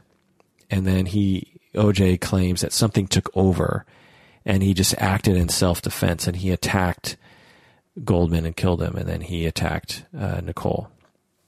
And the next thing he knew, they were dead.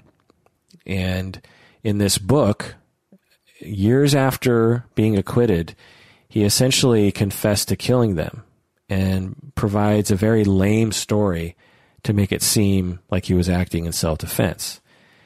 And it's also clear to me that he wanted to publish this book to make money, because he knew that if you watch the documentary, you can see that at first he just wanted to go back to his normal life and he wanted to be OJ. And he was like, hey, I was acquitted, so everyone's going to love me again. And then he figures out, no, it's not that simple. And so part of him just wanted people to love him, and he just wanted attention. And at a certain point, he's like, well, if I publish a book that said, if I did it, then I'm going to get a bunch more attention. And I think that's why he did this. Now, again, 10 or 20 more IQ points might have led him down a decision trail of saying, I don't think this is a good idea to publish this book. It's probably not a good idea. I'm probably not going to get really what I want out of this. Because, one, I still owe the Goldmans a bunch of money, because even though he was sued for something like $30+ million, he never actually paid all of it, I think. But anyway. So, is that a smart decision to make a book in which you essentially confess to murdering them, but then you try to act like it was self-defense? I mean, come on. That's just, that's just not smart decision making. And this isn't an impulsive decision like, I think I'll write a book today and blah, blah, blah. This was something that he thought about for a long time. And I'm assuming someone around him was like, I don't know if that's such a great idea, Juice. And, he also made, like I said earlier, that Juiced show, which was like a reality. It was like Punked. I don't know if you know the Punked show, but it was essentially like a candid camera show in which he was like, hey, you've been juiced. And you really just have to watch some of these episodes. It's bizarre. He tries to sell people this white Bronco, and he makes all these jokes about the murders and about his, run from the cops and all this stuff. And it's bizarre. And you just have to wonder about the intelligence of this man. You just have to wonder about his ability to make sound decisions. So I don't know. I haven't evaluated him, but I think intelligence plays a role. Because let's just imagine that he was a lot smarter. Would he have made different decisions? My guess is yes. That's what I contend. I contend that if he were 10 or 20 points, wherever he is on the scale of intelligence, whether it's average or above average, doesn't matter. If he were more intelligent, would he have made different decisions? My guess is he would have made different. Now, is that the primary factor in all of it? Absolutely not, because I'll get into more of his personality issues that I think played into it. But I think that his intelligence played somewhat of a role. And when you watch a documentary, you can see this clear through line of not the brightest of decisions. Okay. So something else to think about is what Bowen called undifferentiation. How fused was he? You can see through the Bowenian lens that he had a lot of what they call the pseudo-self. Bowen liked to talk about people as having two selves. They had your basic self or your true self, and then your pseudo-self, or the self that you portray to other people, the self that is malleable to the social situation. So there's the true you, and then there's the social you that is affected by other people. Your pseudo-self is the self that is a self you put out there to try to please other people. When you have no sense of who you are, when you're not differentiated, as Bowen would put it, and when you have a lot of fusion with other people, you tend to define yourself through other people a lot. And there's some evidence that OJ Simpson defined himself through his relationship with Nicole, that when his relationship was going well in his eyes, and he had her attention and he possessed her, so to speak, as a wife, that he considered his life to be going well. And when she decided to reject him and say, I don't think I like this situation anymore, he lost it and would become possessive and violent and eventually killed her. This is perhaps evidence of undifferentiation, the inability to soothe himself, the inability to know who he was aside from his relationship with Nicole. He seemed to, there's some evidence that he really defined himself through through the eyes of other people, that the way other people saw him was who he was. And when Nicole saw him in a good light, then he could relax. And when Nicole had a problem with him, then that triggered him, and that made it very difficult for him to cope. We all do this. We all define ourselves, at least to some extent, if not to a great extent, by the way other people see us. But when things are going badly and other people see us in a negative light, then we have to have an ability to resort to the way we see ourselves from our own perspective. If our spouse is very upset and saying nasty things about us, we have to have the ability to say, okay, that's what they're saying, but I know that I'm basically a good person. I might have some flaws, but I know that I'm basically a good person, and I'm okay, even though this person is saying all these really nasty things about me. You need the ability to do that. And it seems as though, in the Bowenian language, that OJ did not have that ability, that he had too much pseudo-self, not enough basic self, and that he lacked differentiation from other people, that other people's opinions of him were the dominant way in which he viewed himself. Okay, so we've looked at his potential for sociopathy and psychopathy. We've looked at misogyny and sexism. We've looked at his intelligence. We've looked at his differentiation. The other thing that we might be able to point to as a factor is his fame. One could say that fame played a role in his perception of himself and his entitlement and his ability to cope with stress and this kind of thing. There are a lot of examples of celebrities having problems after they achieve massive amounts of fame. And OJ possessed massive amounts of fame. And one of the things that you'll see is that a lot of yes men surround people like this. And when that happens, that gets to you. You know, when everything you say and everything you do is seen as wonderful by your immediate, you know, the people around you, then that changes the way that you see yourself. And when society loves you, no matter what you do, that also will tend to change you. When you have no consequences to your behavior, when you can yell at a friend and that friend who was in your entourage will come back to you because they get certain perks about being close to you, then that changes who you are, I think. And you get away with things. And you start to have a very distorted view of yourself and of your entitlement.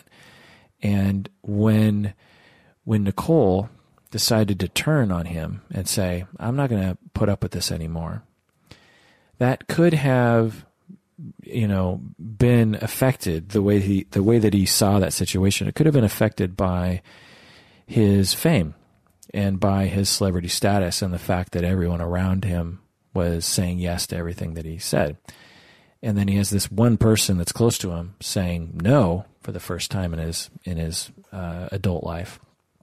He could have felt like, well, I'm basically a god. I'm a celebrity, and you're not going to do that to me, and I'm going to kill you because I'm me. I'm the juice.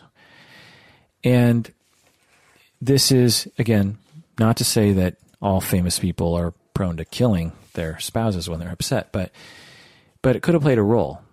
We all, after a difficult breakup or after a difficult fight, will have fantasies of aggression at some point in our life. You know, you go through a difficult divorce, and many people will have at least small fantasies of aggression. Like, it could be small as I'm gonna slash his tires. He pissed me off so bad. He said that in court, blah, blah, blah. I'm going to slash his tires. But, you know, some people, and I talk to them, will be very disturbed, and I'll tell them that to some extent it's normal as long as they don't act on it, obviously. But they will have quite elaborate fantasies of harming their ex-spouse or that person at work that humiliated them or something.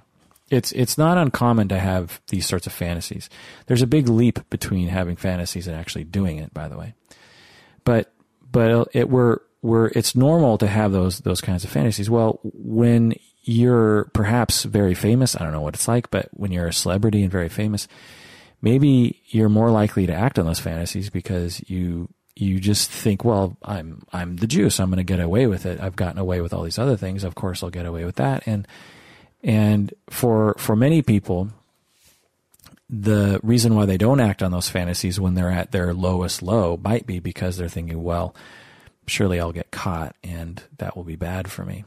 So now, I'm not saying that all people going through a divorce want to kill their ex-spouse. That's not what I'm saying. But what I'm saying is that when you mix his fame and all the yes men and all the celebrity and the sort of like godlike status that celebrities get in our society, and you mix that in with the pain of a divorce, you could see how that might play another contributing factor in his decision to do what he did, and then his later decisions as well.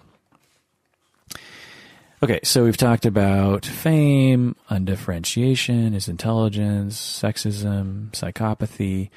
I'm also going to bring up PTSD.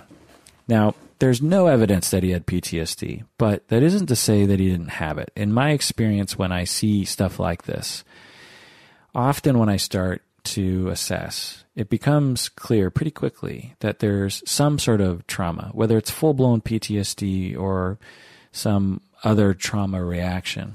A lot of times when people act aggressively, it's because they've been traumatized and that trauma is touched upon, that wound is touched upon, or they've been triggered by a particular situation.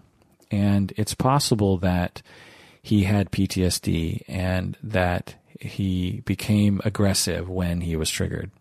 I don't have any evidence of that, but it just seems possible. Hard to know, though. Okay, so that's PTSD. Another factor that you really can't ignore is racism in our society. One could say that his victimization through racism played a role in his decisions in life. It's a particularly compelling argument for me anyway. Growing up black in America, especially back then, was a terrible experience. It was, filled with being put down, people giving you bad looks, people calling you names just because you're a black kid in San Francisco. They talk about this in the documentary. They're saying, you think of San Francisco as this love place and everyone loves each other. Well, in the 50s and 60s, it was not that way. There was the right side of the tracks and there was the wrong side of the tracks, and they grew up on the wrong side of the tracks. And you're constantly made to feel lesser and stupid, not intelligent, unwanted, not good enough. You're constantly made to feel like you're a criminal and that you should go back to Africa. And you internalize these messages. You internalize these messages like, I'm a bad person. I'm lesser. I'm not as good as white people. I hate myself for who I am. I hate myself for my race. There is an internalized sense of that happens. It doesn't just happen on the outside. It happens on the outside. People are saying nasty things and thinking nasty things. But over time, you internalize these messages, particularly as children and as adolescents. You internalize these messages of, I must be a bad person. I must be a criminal. I must be lesser. And this is an important thing to think about. As my colleague, Jerry Saltzman, would say, he had internalized oppression. So when you're treated this way and you have all these internalized messages, that can affect your personality, and it can affect your sense of entitlement, and it can affect your reactions to being rejected. When society is rejecting you constantly just based on who you are as a human being, the fact that your skin is a different color than they want it to be, you can internalize this sense of deep rejection and of hurt. And when that wound is triggered by a spouse who is divorcing you, then that can become even more hurtful, you can become even more reactive to that. And when she's white, that could perhaps be even more pronounced for him. That all his life he's been trying to get into the white world so that they will accept him, but they never really accept him. They're always like, well, he's still black. And then you get this beautiful white wife and she rejects you. And it could have just been the final straw for him. Now, again, do all black men who are rejected by their white friends and wives, do they go out and kill people? No, but it could have been a factor. The fact that he was black and that he experienced that racism throughout his life, and that that in all likelihood affected who he was and how he felt about things. It just seems like it's likely a factor. Okay. So the last bit of discussion I'll say here is, I think, the most relevant. It's what the last fact. So I'll just review the factors I've talked about so far again. We talked about sociopathy, and psychopathy, which I don't think really fits. It's close, but doesn't really fit. We have sexism and misogyny, which likely played a role. We talked about his evidence of his decision-making skills or intelligence, which likely played a role in his ultimate decisions. We have his fusion or undifferentiation. We have his fame and how that gets to you. We have potential for PTSD. There's some yellow flags of PTSD. And then we have his victimization of racism. Well, the last factors, or the last conceptualizations of OJ Simpson and his personality and why he did what he did, is narcissism and attachment. I'm going to discuss both of them basically in one clump, even though they're different ideas. I'm going to discuss both of them in one section here, because I think that when you consider narcissism alone, it doesn't really quite fit. When you think of attachment alone, it doesn't really quite fit. But when you think of narcissism and attachment regarding O.J. Simpson together, you, I think, in my view, get a very coherent explanation for who he is as a human being and why he did the things he did. And again, just as a caveat, I have to say everything I know about him is through the internet and through the media, so I could be completely wrong about all this. But anyway, so there seems to be some evidence that he had attachment injuries as a child. As I talked about earlier, his dad wasn't around much, and OJ even said that hurt him, and he was upset about that. As I also said earlier, he was one of 4 children in a single-parent home that was very stressed out, and you can imagine that mother didn't have all that time to pay attention to all of her children, and so there's a very good likelihood that OJ grew up in an environment of emotional neglect. Not because the mom is a bad mom, but because it's difficult to raise 4 kids while you're, poor and working and all this kind of stuff. So there's a lot of evidence that he incurred a lot of attachment injuries as a young child. And he got attachment later on in life through fame. This is my conceptualization. I don't know if people talk about this very much, but in my estimation, as he started to enter adolescence, he started to play football and he started to run. He was also a fast track runner. I don't know the exact terminology, but he ran track in college, I think, and I think he even held records and stuff for the 100-yard dash. But he was very fast in track, and he was a very accomplished football player. And so he, in my conceptualization, he was for the first time able to get his attachment needs through fame and through sports.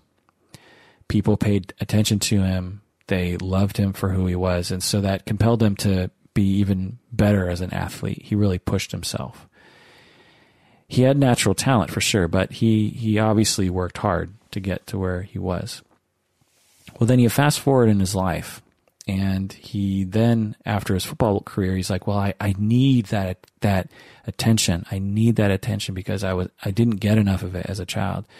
And the way that I get love is by being a celebrity, by being good at what I do. And so he starts turning to acting, and he really pours himself into it. And in the documentary, you can really see that. You can really see him saying, I need to become an actor. I need to become accomplished. I need to become well-liked in the media. Just being a football player is not enough. I need people to like me. And so he got a lot of his needs that way. Now, he was not a good husband during this time, and he was cheating, but he wasn't murderous, shall we say. Well, as his celebrity status started to wane in the early 90s, he started to depend more on Nicole to validate him. And that doesn't often work so well when you require your spouse to validate you emotionally as a human being. It has a lot of pitfalls to that, because if that's your sole way of seeing yourself as a good person, then that's a heavy burden for a spouse to carry and will inevitably lead to dysfunction. And so it did. And then Nicole and him started to fight, and then Nicole starts pulling away even more and more. Well, at this point, OJ really wants attention from his parents because that's the original injury. He didn't get that. He would love to go back to football, but he's older now. He can't do that. He would like to be celebrity status, and he has some of that, but maybe not enough, and that's starting to fade. So he really needs it from Nicole, and at this moment, their relationship starts to become dysfunctional, and so this attachment injury for him becomes very pronounced, and he can't seem to get his attachment needs met during this time, and he becomes increasingly triggered And this attachment wound becomes increasingly touched upon, and he becomes increasingly desperate for attachment, for security, for someone to love him consistently. And he's so desperate, and he can't soothe himself. He can't emotionally regulate because he wasn't given enough attachment, security as a child. And so as she's pulling away, he starts to freak out more and more and more. Now, I'll stop here and say that people who have these attachment wounds, 99.99% of these people would never kill someone as a result. So this is actually a quite common thing. But the franticness, and you get this from the documentary, how emotionally frantic he was during that time. You get a sense of that, and the lens I see that through is through attachment security. For example, he was terrified that Nicole was going to cheat on him. Hired investigators, as I talked about earlier. He was obsessed with trying to prevent her from cheating on him, and through all this fighting and whatnot, it drove her away from him, which drove her towards other men, and actually drove her toward one of his good friends, Marcus Allen, which I found to be a fascinating twist to this story that I didn't know about until the documentary. If you're a football fan, you know Marcus Allen. He was the next OJ Simpson, the younger, faster version of OJ Simpson. And OJ and Marcus Allen became friends, and then Nicole Brown Simpson and Marcus Allen became friends, and then they started having an affair, I think. I don't know if it was an affair or it was after their separation, but this obviously disturbed OJ Simpson and really hurt his feelings.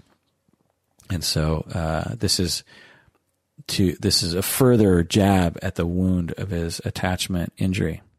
So as I said, there are many people that have this attachment wound. It's a very common wound for people to have, at least to some degree. There are people with mild versions of this. Many people do. And there are people with moderate and severe versions of this attachment wound of being neglected and feeling unwanted and feeling uncared for. So when you have millions of people with this condition, you also have many different ways to cope with it. You have many different ways that people will exhibit symptoms of the insecure attachment, and things like acting out, things like becoming violent with people. Another common way of coping is to use substances like alcohol or marijuana to numb the pain. When you are feeling lonely and you don't feel like anyone loves you, a very easy way to cope with that is to drink, and then you no longer feel that way anymore. You could become a workaholic. You could dive into work and try to become very good at that, because at least at work you can get the accolades that you would really rather have from your family and loved ones. You can develop personality disorders like borderline personality. And I've talked about that before, but you can develop a kind of frantic effort to avoid being rejected. You can become depressed. You can become anxious. And there are many other ways that people will, quote unquote, cope with attachment insecurity. And the final one I want to mention is perhaps the most relevant to O.J. Simpson, and that is narcissism. Narcissism is a way of coping, so to speak, or is a symptom of attachment insecurity for people. When you lack attachment security, one way you can psychologically cope with it is to start to believe that you're a wonderful person. All children have this dichotomy between there's a part of them that believes they're the center of the universe because it just seems that way to them. When you're 3 and 2 and 1, the world revolves around you. Your parents in a normal family will come to you and feed you and give you things and carry you around and react to you and notice you. And so you really believe that the world revolves around you. And developmentally, your brain is sort of set up that way. And so there's a certain amount of narcissism And over time, we learn that we're not, as we age, we more and more learn we're not the center of the universe, and that there's a healthy progression to that. Well, if at an early age, you're not allowed to experience the full breadth of your healthy, normal narcissism, if at the age of 3, you're not attended to enough, even though you believe that you deserve it, then you become to some extent stuck in that narcissism. And there's this question mark around whether or not you're good enough to deserve the attention of other people. And it becomes a complex throughout your life of wondering, am I good enough for attention? And then when you do get attention, it feels very satisfying, and you become very needy of this attention from other people as a way of validating who you are. And you tend not to have the ability to soothe yourself, and you lack an inner self. You lack an inner sense of who you are. When children are given enough attention and are allowed to experience their narcissism in a healthy way, they emerge from that with a sense of who they are. They can reflect on themselves and say, like, this is who I am, and this is what I feel, and okay, this person doesn't like me, but I know that I'm a good person, or this person doesn't like me, and you know what, I'm going to listen to what they have to say, and I have a foundation of self-esteem that can withstand criticism. When someone says something negative about me, and my wife is saying that she doesn't like what I'm doing, I have a foundation of self-esteem I can stand on and say, well, I know I'm basically a good person, and you know what, maybe there are some things about me that aren't so good. Just a few things, and this person is alerting me to that, and so I can take it. You know, imagine you're at work and you have a boss, and your boss always tells you negative things. Well, it becomes hard to listen to criticism at that point. But if your boss tells you 100 good things and appreciates you for all the hard work you're doing, and then says one tiny little negative thing about you, it's easier to hear that. It's easy to say, well, my boss really likes me and appreciates me, and my boss has, this tiny little criticism. So when you are neglected and you have attachment injuries as a child, one way to cope is to just become stuck in narcissism and to just try to pump up your self-esteem through this distorted view of yourself and your place in the universe, by believing that you're special, by believing that you're better than other people, and by envying other people for having what they have and wanting to get what they have, and for being very sensitive to criticism. And this is a way of dealing with that attachment injury. And so let's talk about narcissism. Now, when I talk about narcissism, I'm not talking about necessarily the full-blown personality disorder. We live in a world now that is dominated by the DSM, and so I just want to point out that for many decades, going back to Freud, the term narcissism was a more broad term, and that's the term that I use, because although some people with narcissism can be characterized as having narcissistic personality disorder as defined in the DSM, there are many more people who have narcissistic traits that do not fit the diagnosis, and it's worth noticing and discussing. So, as I said, the history of the term narcissism goes back before Freud, but Freud really began the discussion regarding narcissism as a personality trait in 1914. And many of the major figures in psychoanalysis wrote about narcissism after Freud.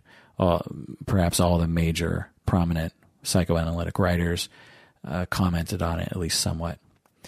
In the mid-20th century, Kohut and Kernberg became quite famous for bringing narcissism into they made it a central feature in their theory about people, and they expanded the definition, really worked on the concept of narcissism and personality.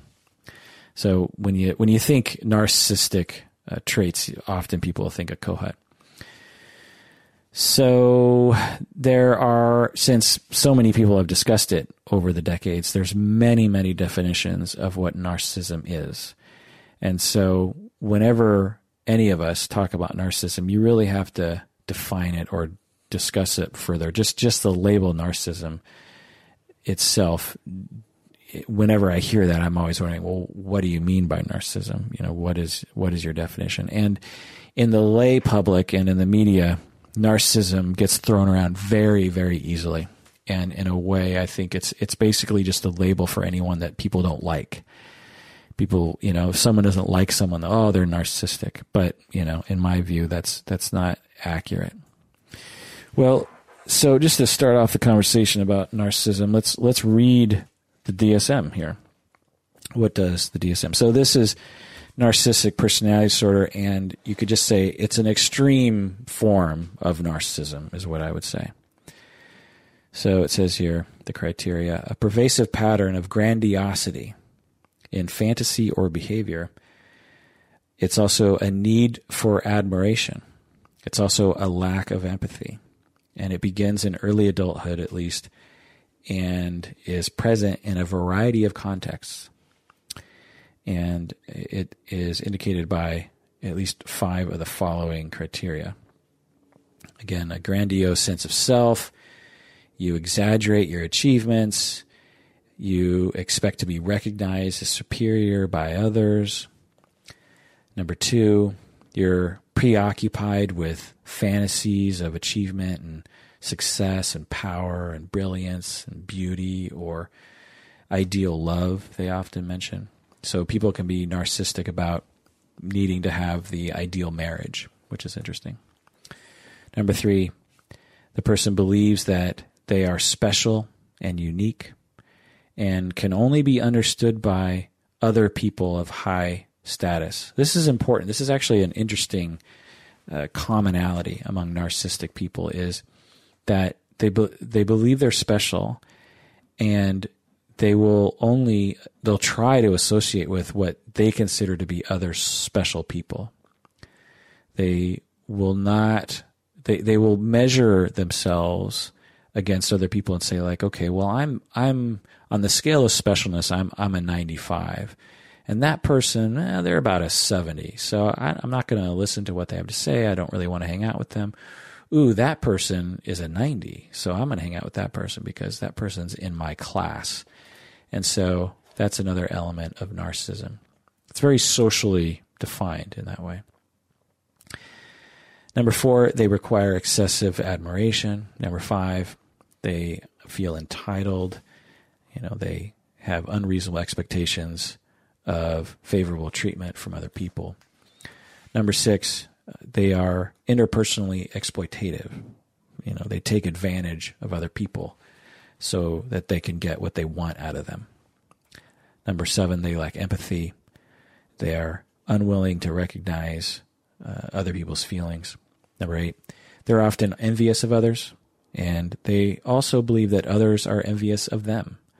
So envy is a big deal in their life. They're not only envious of others, but they also think, that person's probably jealous of me and wants my life. Of course, they're jealous of me. And number 9, they're arrogant, and they have arrogant attitudes and arrogant behaviors. So those are the criteria. Now, before I go further, I just want to say that, as I've said in other podcasts, personality disorders are extremely difficult to diagnose. You could probably easily, if you just really stretched your criteria just slightly, you could probably find that 75% of the people you know fit the criteria for narcissistic personality disorder. But the chance that 75% of your friends have the disorder, according to what clinicians would say, someone who has it, is extremely low. Personality disorders, people who qualify for personality disorders, are really quite severe, and they're quite obvious. There's a chance that you've actually never even met someone with narcissistic personality disorder. I think something like 1 or 2% of the population has it. 1.84. And so very few people have this disorder. Now, you might know someone that's arrogant. You might know someone that seems entitled or seems to lack empathy. But personality disorders are very distinctive. And when you meet someone with a personality disorder, it feels very different than someone who just has, sort of some arrogance or sort of some entitlement or sort of some privilege or something. And as I've said in other podcasts, in order to diagnose someone with a personality disorder, you have to assess them over time. You have to assess them perhaps over the span of weeks, if not months. Like with borderline, you can't diagnose someone based on 5 minutes or even an hour of sitting with them. You have to experience their personality over many, many sessions, and you have to be very well versed in being able to understand personality. In this way, a lot of clinicians aren't really able to diagnose people properly in this way. I've seen people diagnose people with borderline and narcissism in 2 minutes. And that's just not possible. It's not possible to know enough about someone to diagnose them. Now, with anxiety disorders or depression, I can diagnose someone with depression in 10 seconds if the conditions are right. If they tell me a few key features in a very short amount of time, I can say, you qualify for a diagnosis of major depressive disorder, or you qualify for this, phobia or something. I can diagnose, and other clinicians can too, you can diagnose some things very quickly because it's not that complicated. But personality disorders are extremely complicated. I've worked with supervisees that after years, they'll say, I still don't get borderline. They'll say, I just don't get it. You won't hear people say that about anxiety or depression. You don't hear people years into the profession saying, I don't get depression. Why? Because depression, for whatever reason, is very easy to understand. Personality disorders, extremely difficult. There's even a certain movement to eliminate personality disorders from the DSM altogether because they're in a special class of their own. And for that reason, they're just very difficult to understand. So I just want to point that out. All right. In a nutshell, what is narcissism? Well, this is my conceptualization, so take that, consider that as I say this. But in a nutshell, because the person lacks a sense of self or a good enough self-esteem, when we say lacking a sense of self, it often means an overlapping concept of self-esteem, the ability to hold on to who you are and to reassure yourself and to have a foundation of self-esteem. When you lack that, you become overly concerned with the admiration of other people to validate yourself. And you become extremely vulnerable to criticism and to rejection from other people. And you become extremely vulnerable to being ignored by other people. Or you become vulnerable to other people not being, not expressing admiration of you. So, but it's not based on this desire to be evil. It's based on this desire to make up for the fact that you lack self-esteem. Now, there's some research and some authors that have some compelling arguments that narcissistic people actually don't lack self-esteem. They actually just have too much self-esteem. And to some extent, I agree with that. I find that there are basically two different kinds of narcissists. You have the narcissists, in my estimation, most of them are in this first category, of people who lack self-esteem and are trying to compensate by distorting their world to make it seem like they're a god, but really deep down they're very, very low self-esteemed. But there's a smaller category of narcissistic people that actually don't have that underlying sense of low self-esteem. They actually just, for whatever reason, think they're a god. and I've seen some evidence of that. But most of the time, when I experience narcissists, it's because they lack self-esteem for reasons related to their childhood. And this results in narcissistic people exhibiting a lack of empathy for others, not because they actually lack empathy, but because they are consumed with feelings of self-doubt and emptiness. All of us will exhibit a lack of empathy if we're pushed hard enough. If I somehow, or not me, but let's say someone makes you feel just terrible about yourself, and you just have just days of feeling terrible about yourself. And this person is just cutting you down, and other people are joining in. Well, at the end of that, month, my guess is you're not going to have a lot of resources to have empathy for other people. Well, that's what it's like for people with narcissistic disorder, personality disorder, and people with narcissism. It's not that they lack empathy. It's not like a psychopath or a sadist or something.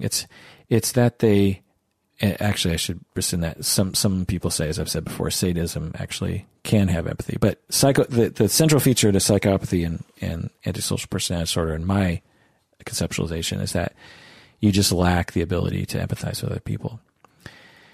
And I don't think that that's the central feature of narcissism. In fact, I think it's just a minor symptom of it. It's a very bothersome symptom of it, but it's a symptom of the fact that when you're hurting and when you're vulnerable to being hurt by other people through these social narcissistic ways, then you just don't have the resources for empathy in those moments. And so, and when you're triggered, when your narcissism and your low self-esteem is triggered, you're going to be very hurt and you're going to come out swinging.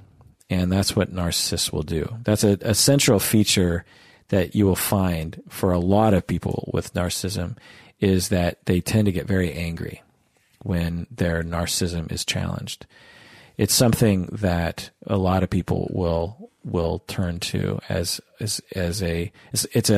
sign. When you see that someone gets very angry and vindictive towards the people, particularly that they love, it's a major red flag for narcissistic personality disorder.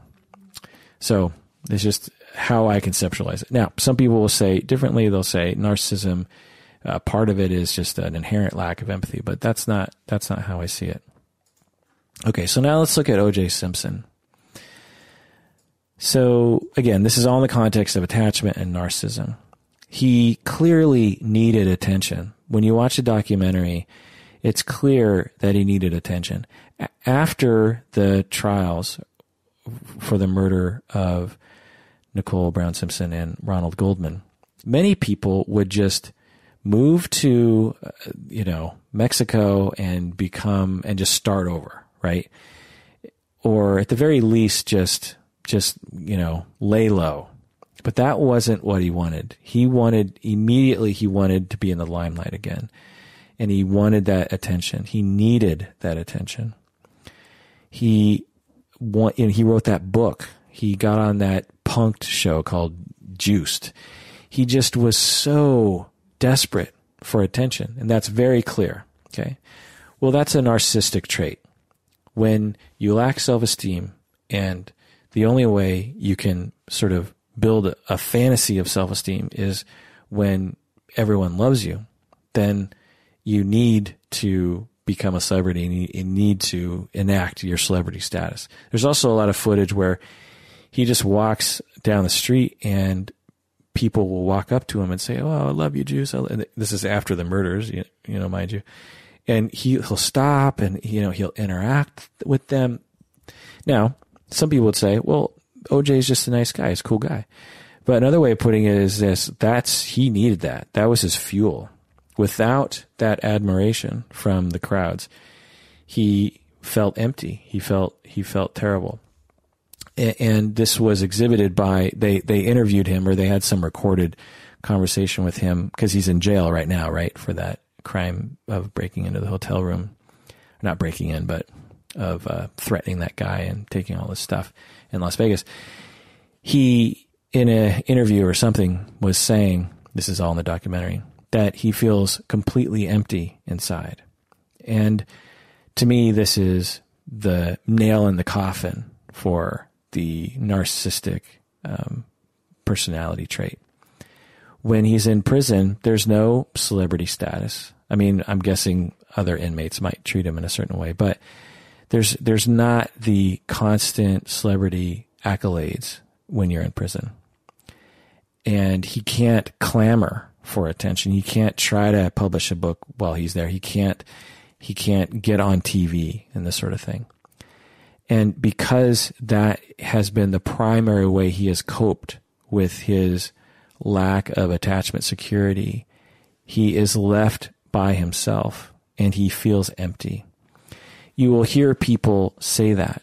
You will hear narcissistic people say that when they are left alone, when they are not wrapped up in the act of getting attention, and when they're not wrapped up in the act of attacking people for not giving them enough attention, when they just sort of stop, they will feel very empty inside.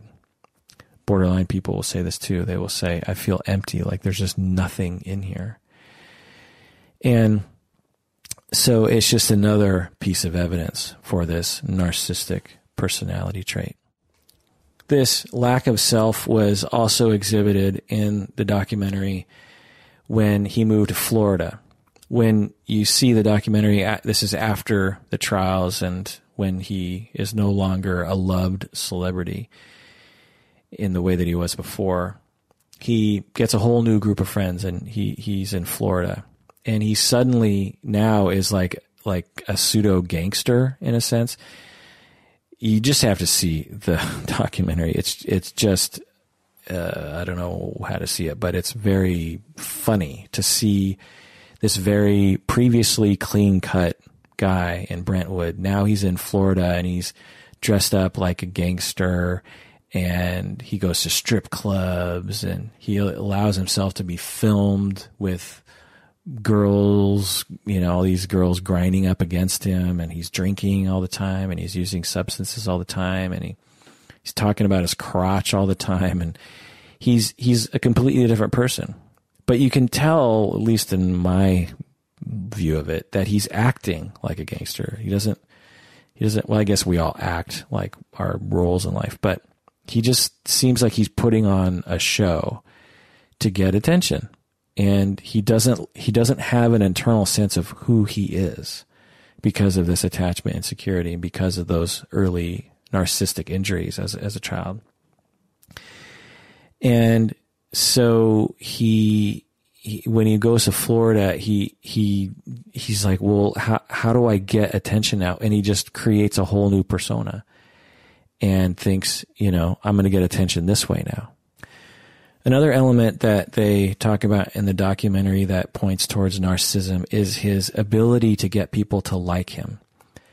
When you define yourself through other people's eyes and you need accolades and you need people to like you, you become very good at noticing how other people come to like you.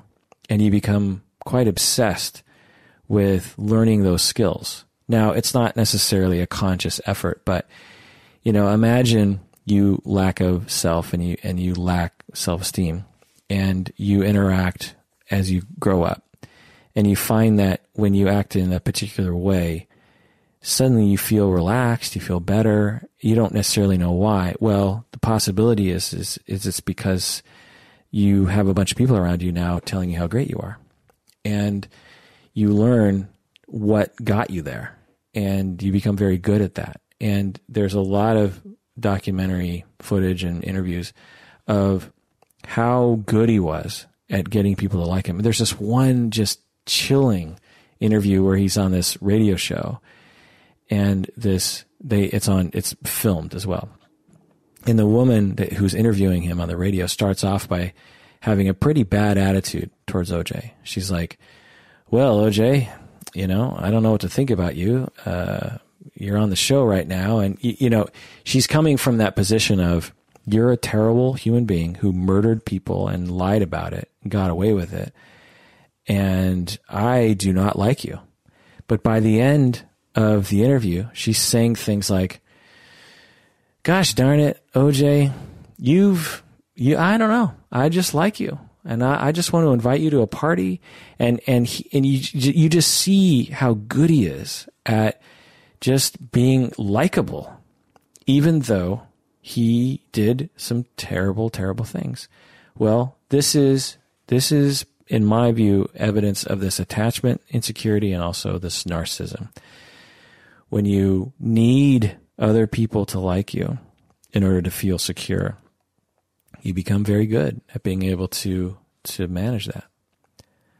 And there was evidence that he was good at this at a very young age. They tell this story about how he stole his best friend's girlfriend. I think that was the woman he married in high school. And soon afterwards, that friend was fine with it.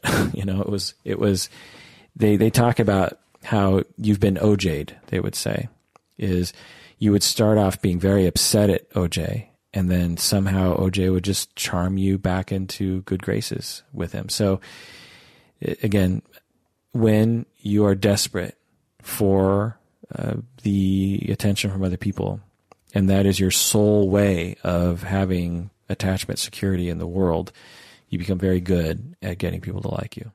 Another element of narcissism that, I don't know, is a little dubious, but I'll point it out, is that when he figures out right after the murders, he's thinking, crap, I'm caught. Instead of just, I don't know, going in the backyard and thinking about shooting himself in the back shed or something, he gets in the Bronco and then gets the entire world to watch him as he's driving. He's in the back seat, but his friend's driving. He was completely comfortable in that situation. He didn't mind, apparently, all that media attention.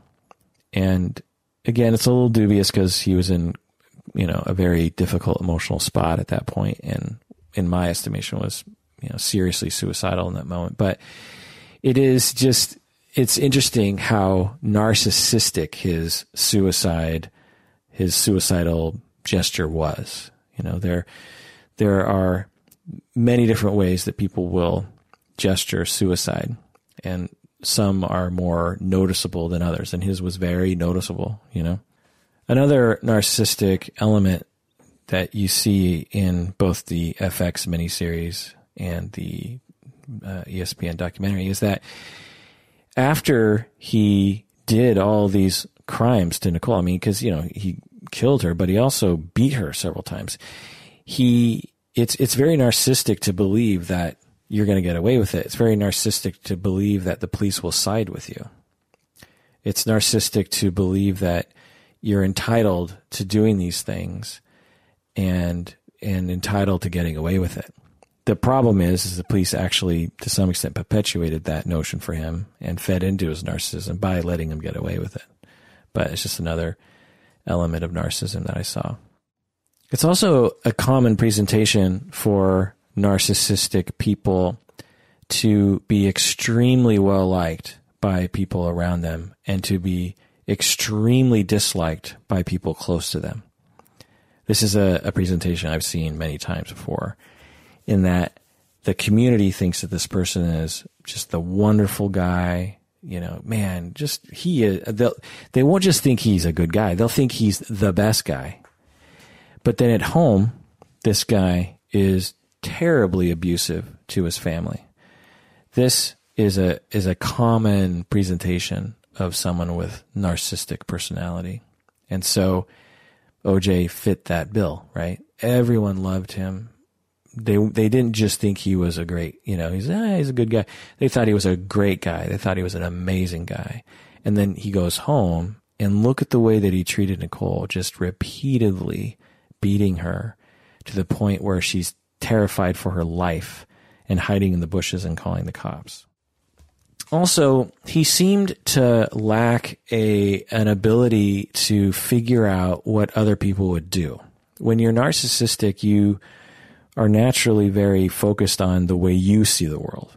And so there's a lot of evidence where he clearly didn't understand, or he couldn't predict how other people were going to react. Like during the trial and right after the trial, he just wanted his life to go back to normal, and he wanted to go back into the limelight. But any other person, in my guess, would be like, my career is over and my life is over. This trial has ruined my life. Certainly there are some people that love me even more now and want me to succeed, but there's a whole section of this country that hates me and thinks that I'm a murderer. And so because, if he wasn't narcissistic, he'd be able to put himself in these other people's shoes and say, like, look, my celebrity status is different now at the very least, and I need to make decisions based on that.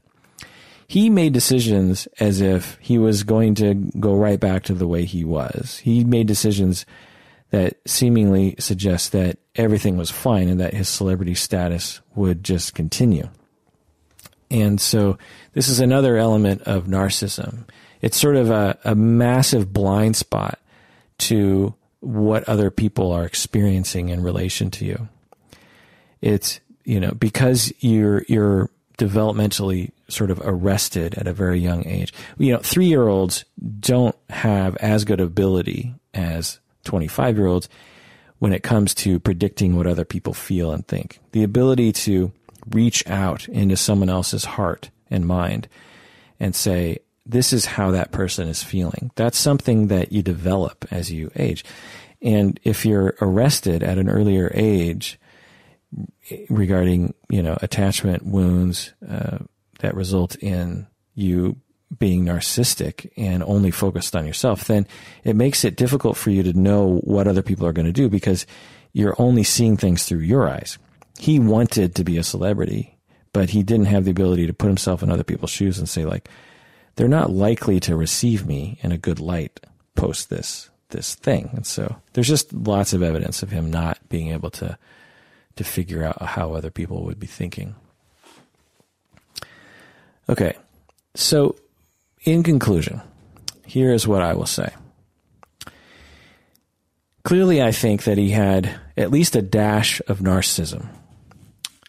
But really, the main thing was he had a moderate to severe attachment injury that he suffered from an early age. Perhaps very early in his life, that arrested him in a very narcissistic stage of his personality. So he began life with this attachment wound and this narcissistic coping mechanism, shall we say, and this arrested development in the narcissistic phase of life. Then you give this man tremendous fame and privilege. You just give him all this fame and the privilege of money and celebrity status. And then you also put in a pinch of, say, average IQ issues and lack of decision-making skills. You also put in there an inner conflict regarding racism and being lesser than others. And you also put in there that as a young child, he had rickets and felt left out of the world and felt lesser than other people because his legs were disabled. And again, all based on this insecure attachment and this arrested development in the narcissistic phase of life. It drove him to get love from other people and to get attention from other people.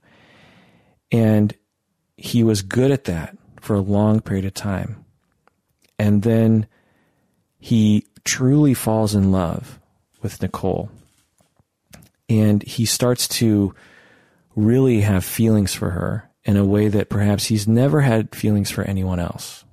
There's evidence of that when you watch the documentary, you actually see, because there's friends and family talking about their relationship, they characterize the two of them as lovebirds. They were just really in love with each other. So here's OJ. For the first time in his life, he has someone that's loving him back and paying attention to him. It's not just celebrity, it's his wife. It's someone that loves him for who he is behind the scenes. And he starts to open up and he starts to heal from that attachment problem. But he still has this issue, still attachment injured, still narcissistic. And occasionally they get in fights and he loses it. And she starts to wonder if this is such a great relationship. And she starts to cope with that by trying to pull away from him. But she has her own attachment issues to go with it. And so she comes back and they do this for a while. And he starts to be extremely hurt by Nicole pulling away. It's just yet another example of someone leaving him and someone abandoning him. And he becomes extremely hurt by that. And he turns to his narcissistic coping mechanism. I'm OJ. No one does that to me. I need to put an end to that. I get away with things. The cops are on my side. I'm the juice. I can run away from anything. I can charm the socks off of anybody. I can do anything I want. And how can I end this pain? Well, one way to end it is to kill her, because she won't leave me if she's dead. She can't be with anyone else if she's dead. She can't be with my friends and have sex with Marcus Allen and these other people if she's dead. And then I will be a widower, and people will feel bad for me if she's dead. I can solve all my problems if she's dead. And so I'm going to kill her. And that'll solve my problems. She won't leave me anymore.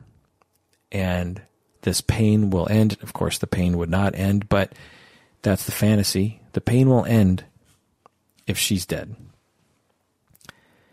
And so in an act of desperation, he goes out to her house and had probably contemplated it before and kills her in a rage of desperation. He doesn't cover his tracks because he's not thinking straight. It wasn't a thoughtful decision for him. It was one out of emotional desperation. And then he gets back home and he thinks, my God, what did I do? How do I get away with this? Well, hey, I'm OJ. I'll charm people. I'll talk people out of it. And then initially that doesn't work. But he gets an excellent defense team, and they get a few lucky breaks in Mark Furman and this sort of thing, and he gets off. And so then he becomes post, acquittal OJ. People are not treating him the same way as they used to. He becomes desperate again. He changes his personality to a gangster. He surrounds himself with more yes men. And he tries to get people to love him this way. It's still not working. He again gets desperate and commits this impulsive act of a minor petty crime. Then he goes to jail, and now he's truly alone, and he feels truly empty. And my guess is he does think about suicide. He's about to come up for the potential of being paroled soon, and he's about to come out. And many people think that they will parole him, because the crime that he was convicted of did not deserve 33 years, according to many experts. And so the parole board will have an opportunity to sort of correct for that. Now, will the parole board be like, no, he's not getting out. That's OJ Simpson. He killed those two people, and he needs to be in jail for a long time. We don't know, but there's a chance that he's going to get out soon. And I'm very curious, if he does get out, to see what he's going to do. What will he do now that he's actually been in jail? What will he do? I think that it's an interesting conundrum. He could continue to make bad choices and to be aggressive towards other people and entitled and all this sort of stuff. But an interesting thing about personality traits is they tend to become less dysfunctional over time as people age. Not all the time, but people who are narcissistic tend to be less narcissistic later in life. So my question is, what if OJ decides that, and if my conceptualization of him is correct, if he's a psychopath, which is possible, then none of this applies. There's just a central deficit in his personality that will just never get better. But if he is reacting out of an attachment insecurity, and he learns, maybe he's in therapy, I don't know, and he learns how to cope with this. There's a chance, I think, after really trying to figure this guy out, I think there's a chance that he will come out and he will admit everything. And he will talk about what I'm telling, and he will provide a backstory for this, and he will lay it all out. And there's a chance that he will do that. I think given my conceptualization of him and given his path in life and how low he has been laid, I think that there's a chance he's just be like, you know what? The gig is up. And is that the phrase? I don't know. Jig is up. Anyway, some sort of phrase like that where it's over. I can't trick people anymore. Maybe if I just came clean, maybe, because I think there's a part of him that wants to come clean, because again, he's not, in my estimation, a psychopath. He does have empathy, and he probably does feel really bad about what he did to Nicole and Ronald Goldman. He doesn't exhibit that publicly, of course, but I think that there's a chance that he really does deep down feel remorse for that. Again, unknown. He could be a psychopath. I don't know. Or maybe he has an elaborate sense of denial. I don't know. But I think that there's a chance that he could level with everybody in his OJ way. Try to make do with what he has and try to come clean. I don't know. We'll see.